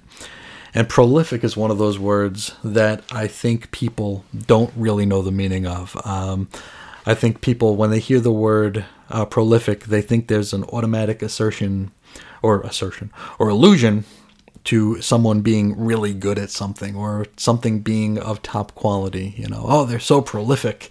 When it's like, no, I just spit into a microphone every single day. That's what makes me prolific.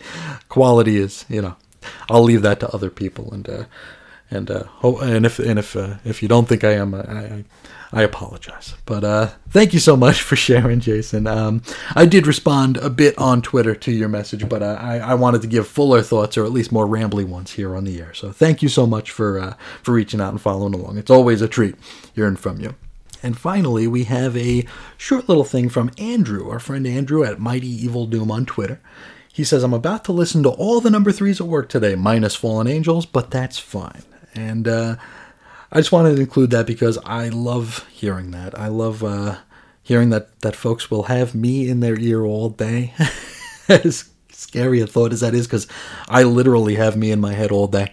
And it's not always the best thing. But no, that means so much to me that people enjoy this content enough to to subject themselves to my voice for extended periods of time. I did respond to him and warned him that these number threes were a little lacking. And he had a very nice comment in return. He said that he enjoys the commentary more. So that means the world to me. That really brightened my day. So thank you so much, Andrew. And now, hopefully, you're listening to the Fallen Angels episode here, and you'll see that the quality of the number threes did not soar to the skies. So fingers crossed, the number fours will be better. But we will find that out soon enough. But that's where we'll leave it today. I want to thank everybody for listening and reaching out. Now, if you'd like to get a hold of me, you could do so at Ace Comics on Twitter or at weirdcomicshistory@gmail.com. You can find me at Chris's on Infinite Earths and xlapsed.chrisisoninfiniteearths.com. You can find us on Facebook at 90s X-Men, and I also started a Tumblr thing. I don't know what Tumblr is, but I realized that I could share links there. So I have a tumbling page here. It's under Xlapsed, so I don't know how you search on Tumblr. I tried searching a little bit and I couldn't find anything, so I think that's something I might just be too old for. But it's an avenue, so we might be able to find some new ears and some new hearts to reach that way. We will see.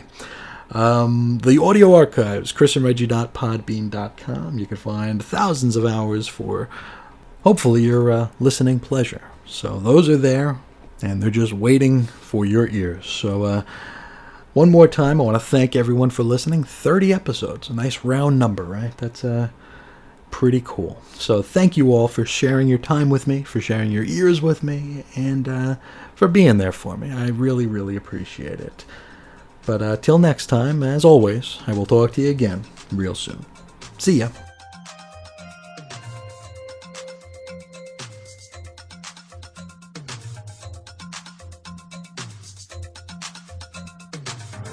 No more